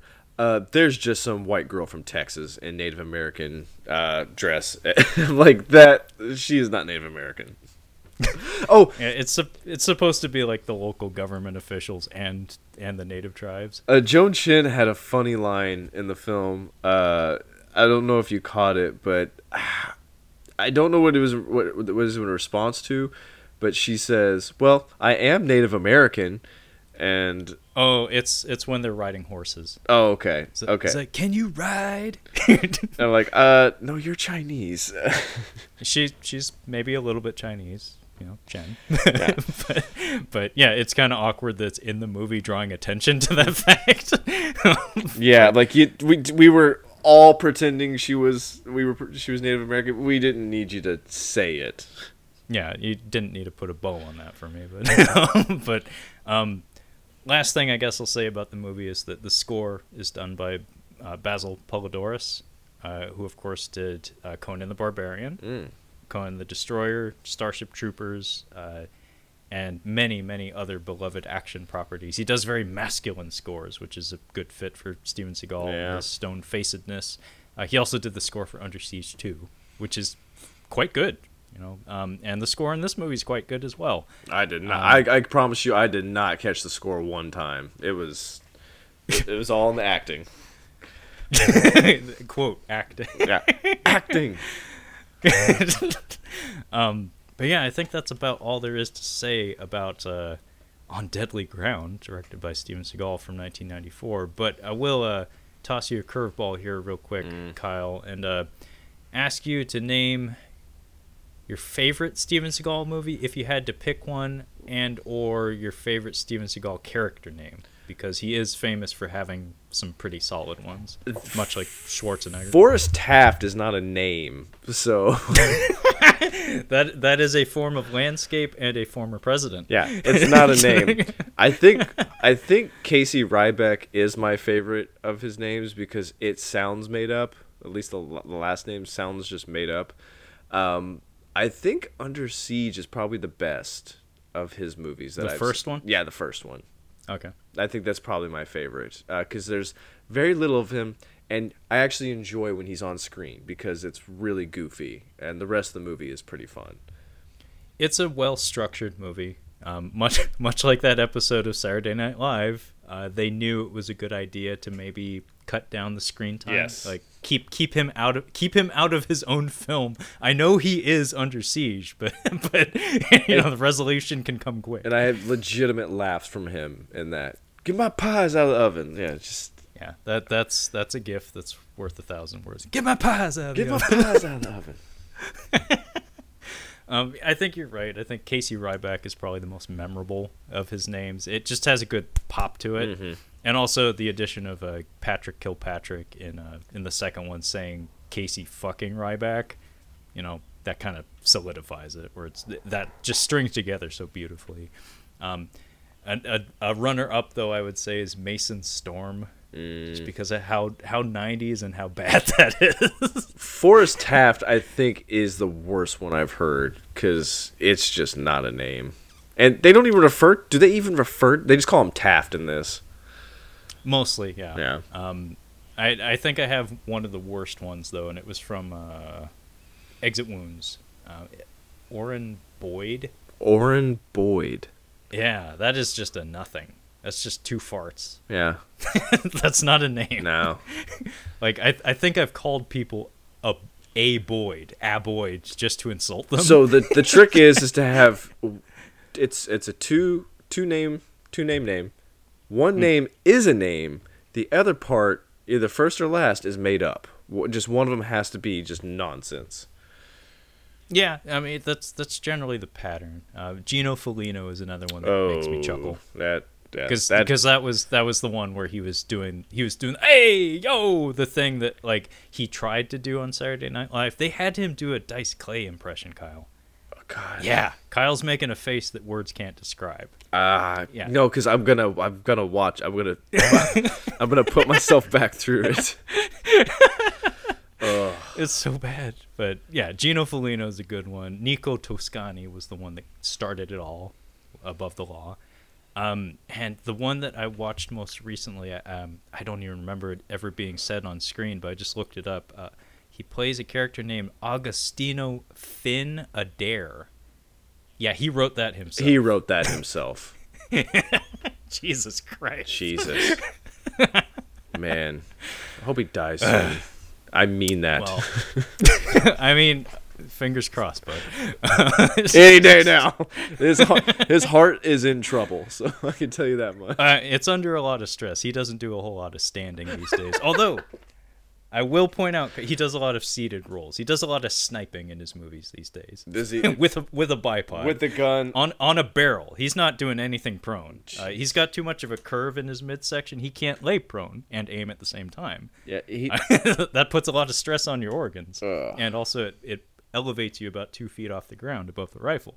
But I will say this much, though. That most recent movie of his, Beyond the Law, I saw his forearms for the first time in probably a decade. Because in more recent years, he always wears like long sleeve. No, it's not a gi. It's like Chinese traditional garb from the 1800s, from like the Qin dynasty, with a do-rag and yellow sunglasses. And prayer beads, always prayer beads. No, these contemporary movies are making the mistake of just put him on the cover and barely put him in the movie. I'm like, no, guys, he is in his golden years. He needs screen time. You really need to have him on screen. Well, what I gleaned from this movie, and part of the fun of watching these low budget trash movies, is that I get to put my detective cap on and like try to dissect how this was made, like how this came together. And what I think happened here was I think they got like maybe one take for everything he did in the movie, because his dialogue scenes are really short, and they're almost all filmed from like a single angle. Whereas some of the cinematography in the movie actually had some flavor to it. Like there's like colored lighting, because that's the cheapest, easiest way to make it look like you know what you're doing. Just, put a thrumming soundtrack that sounds kind of like The Dark Knight and lots of colored like neon tube lighting in your movie, and then people think it's good because they're dumb. But for all of his shots, though, it's just like we have this one flat, boring angle, and he has two lines, and then we're out. So I think that was like a rule. It's like you get Seagal for a day, and then you're done. But yeah, long story short, I saw him in a polo shirt in this movie, and he had his arms bared, and I was like, I haven't seen those in years. Jesus. Well, anyway, I think that's about it for our On Deadly Ground and Steven Seagal discussion. This is a twofer, just in case you need a Steven Seagal 101 and a 102 and everything after the fact. But if you'd like to catch up on any of our other Catching Up on Cinema content, you can find all of that on our website at catchinguponcinema.com. We also have a couple social media accounts in the form of an Instagram at Catching Up on Cinema, as well as a Twitter at Catching Cinema. So feel free to hit us up at either of those. And the podcast is available on pretty much any platform you can imagine, including Cephalopod. So fucking Google it. Google it. But that being said, thanks so much for listening, and we will catch you next time. Yeah.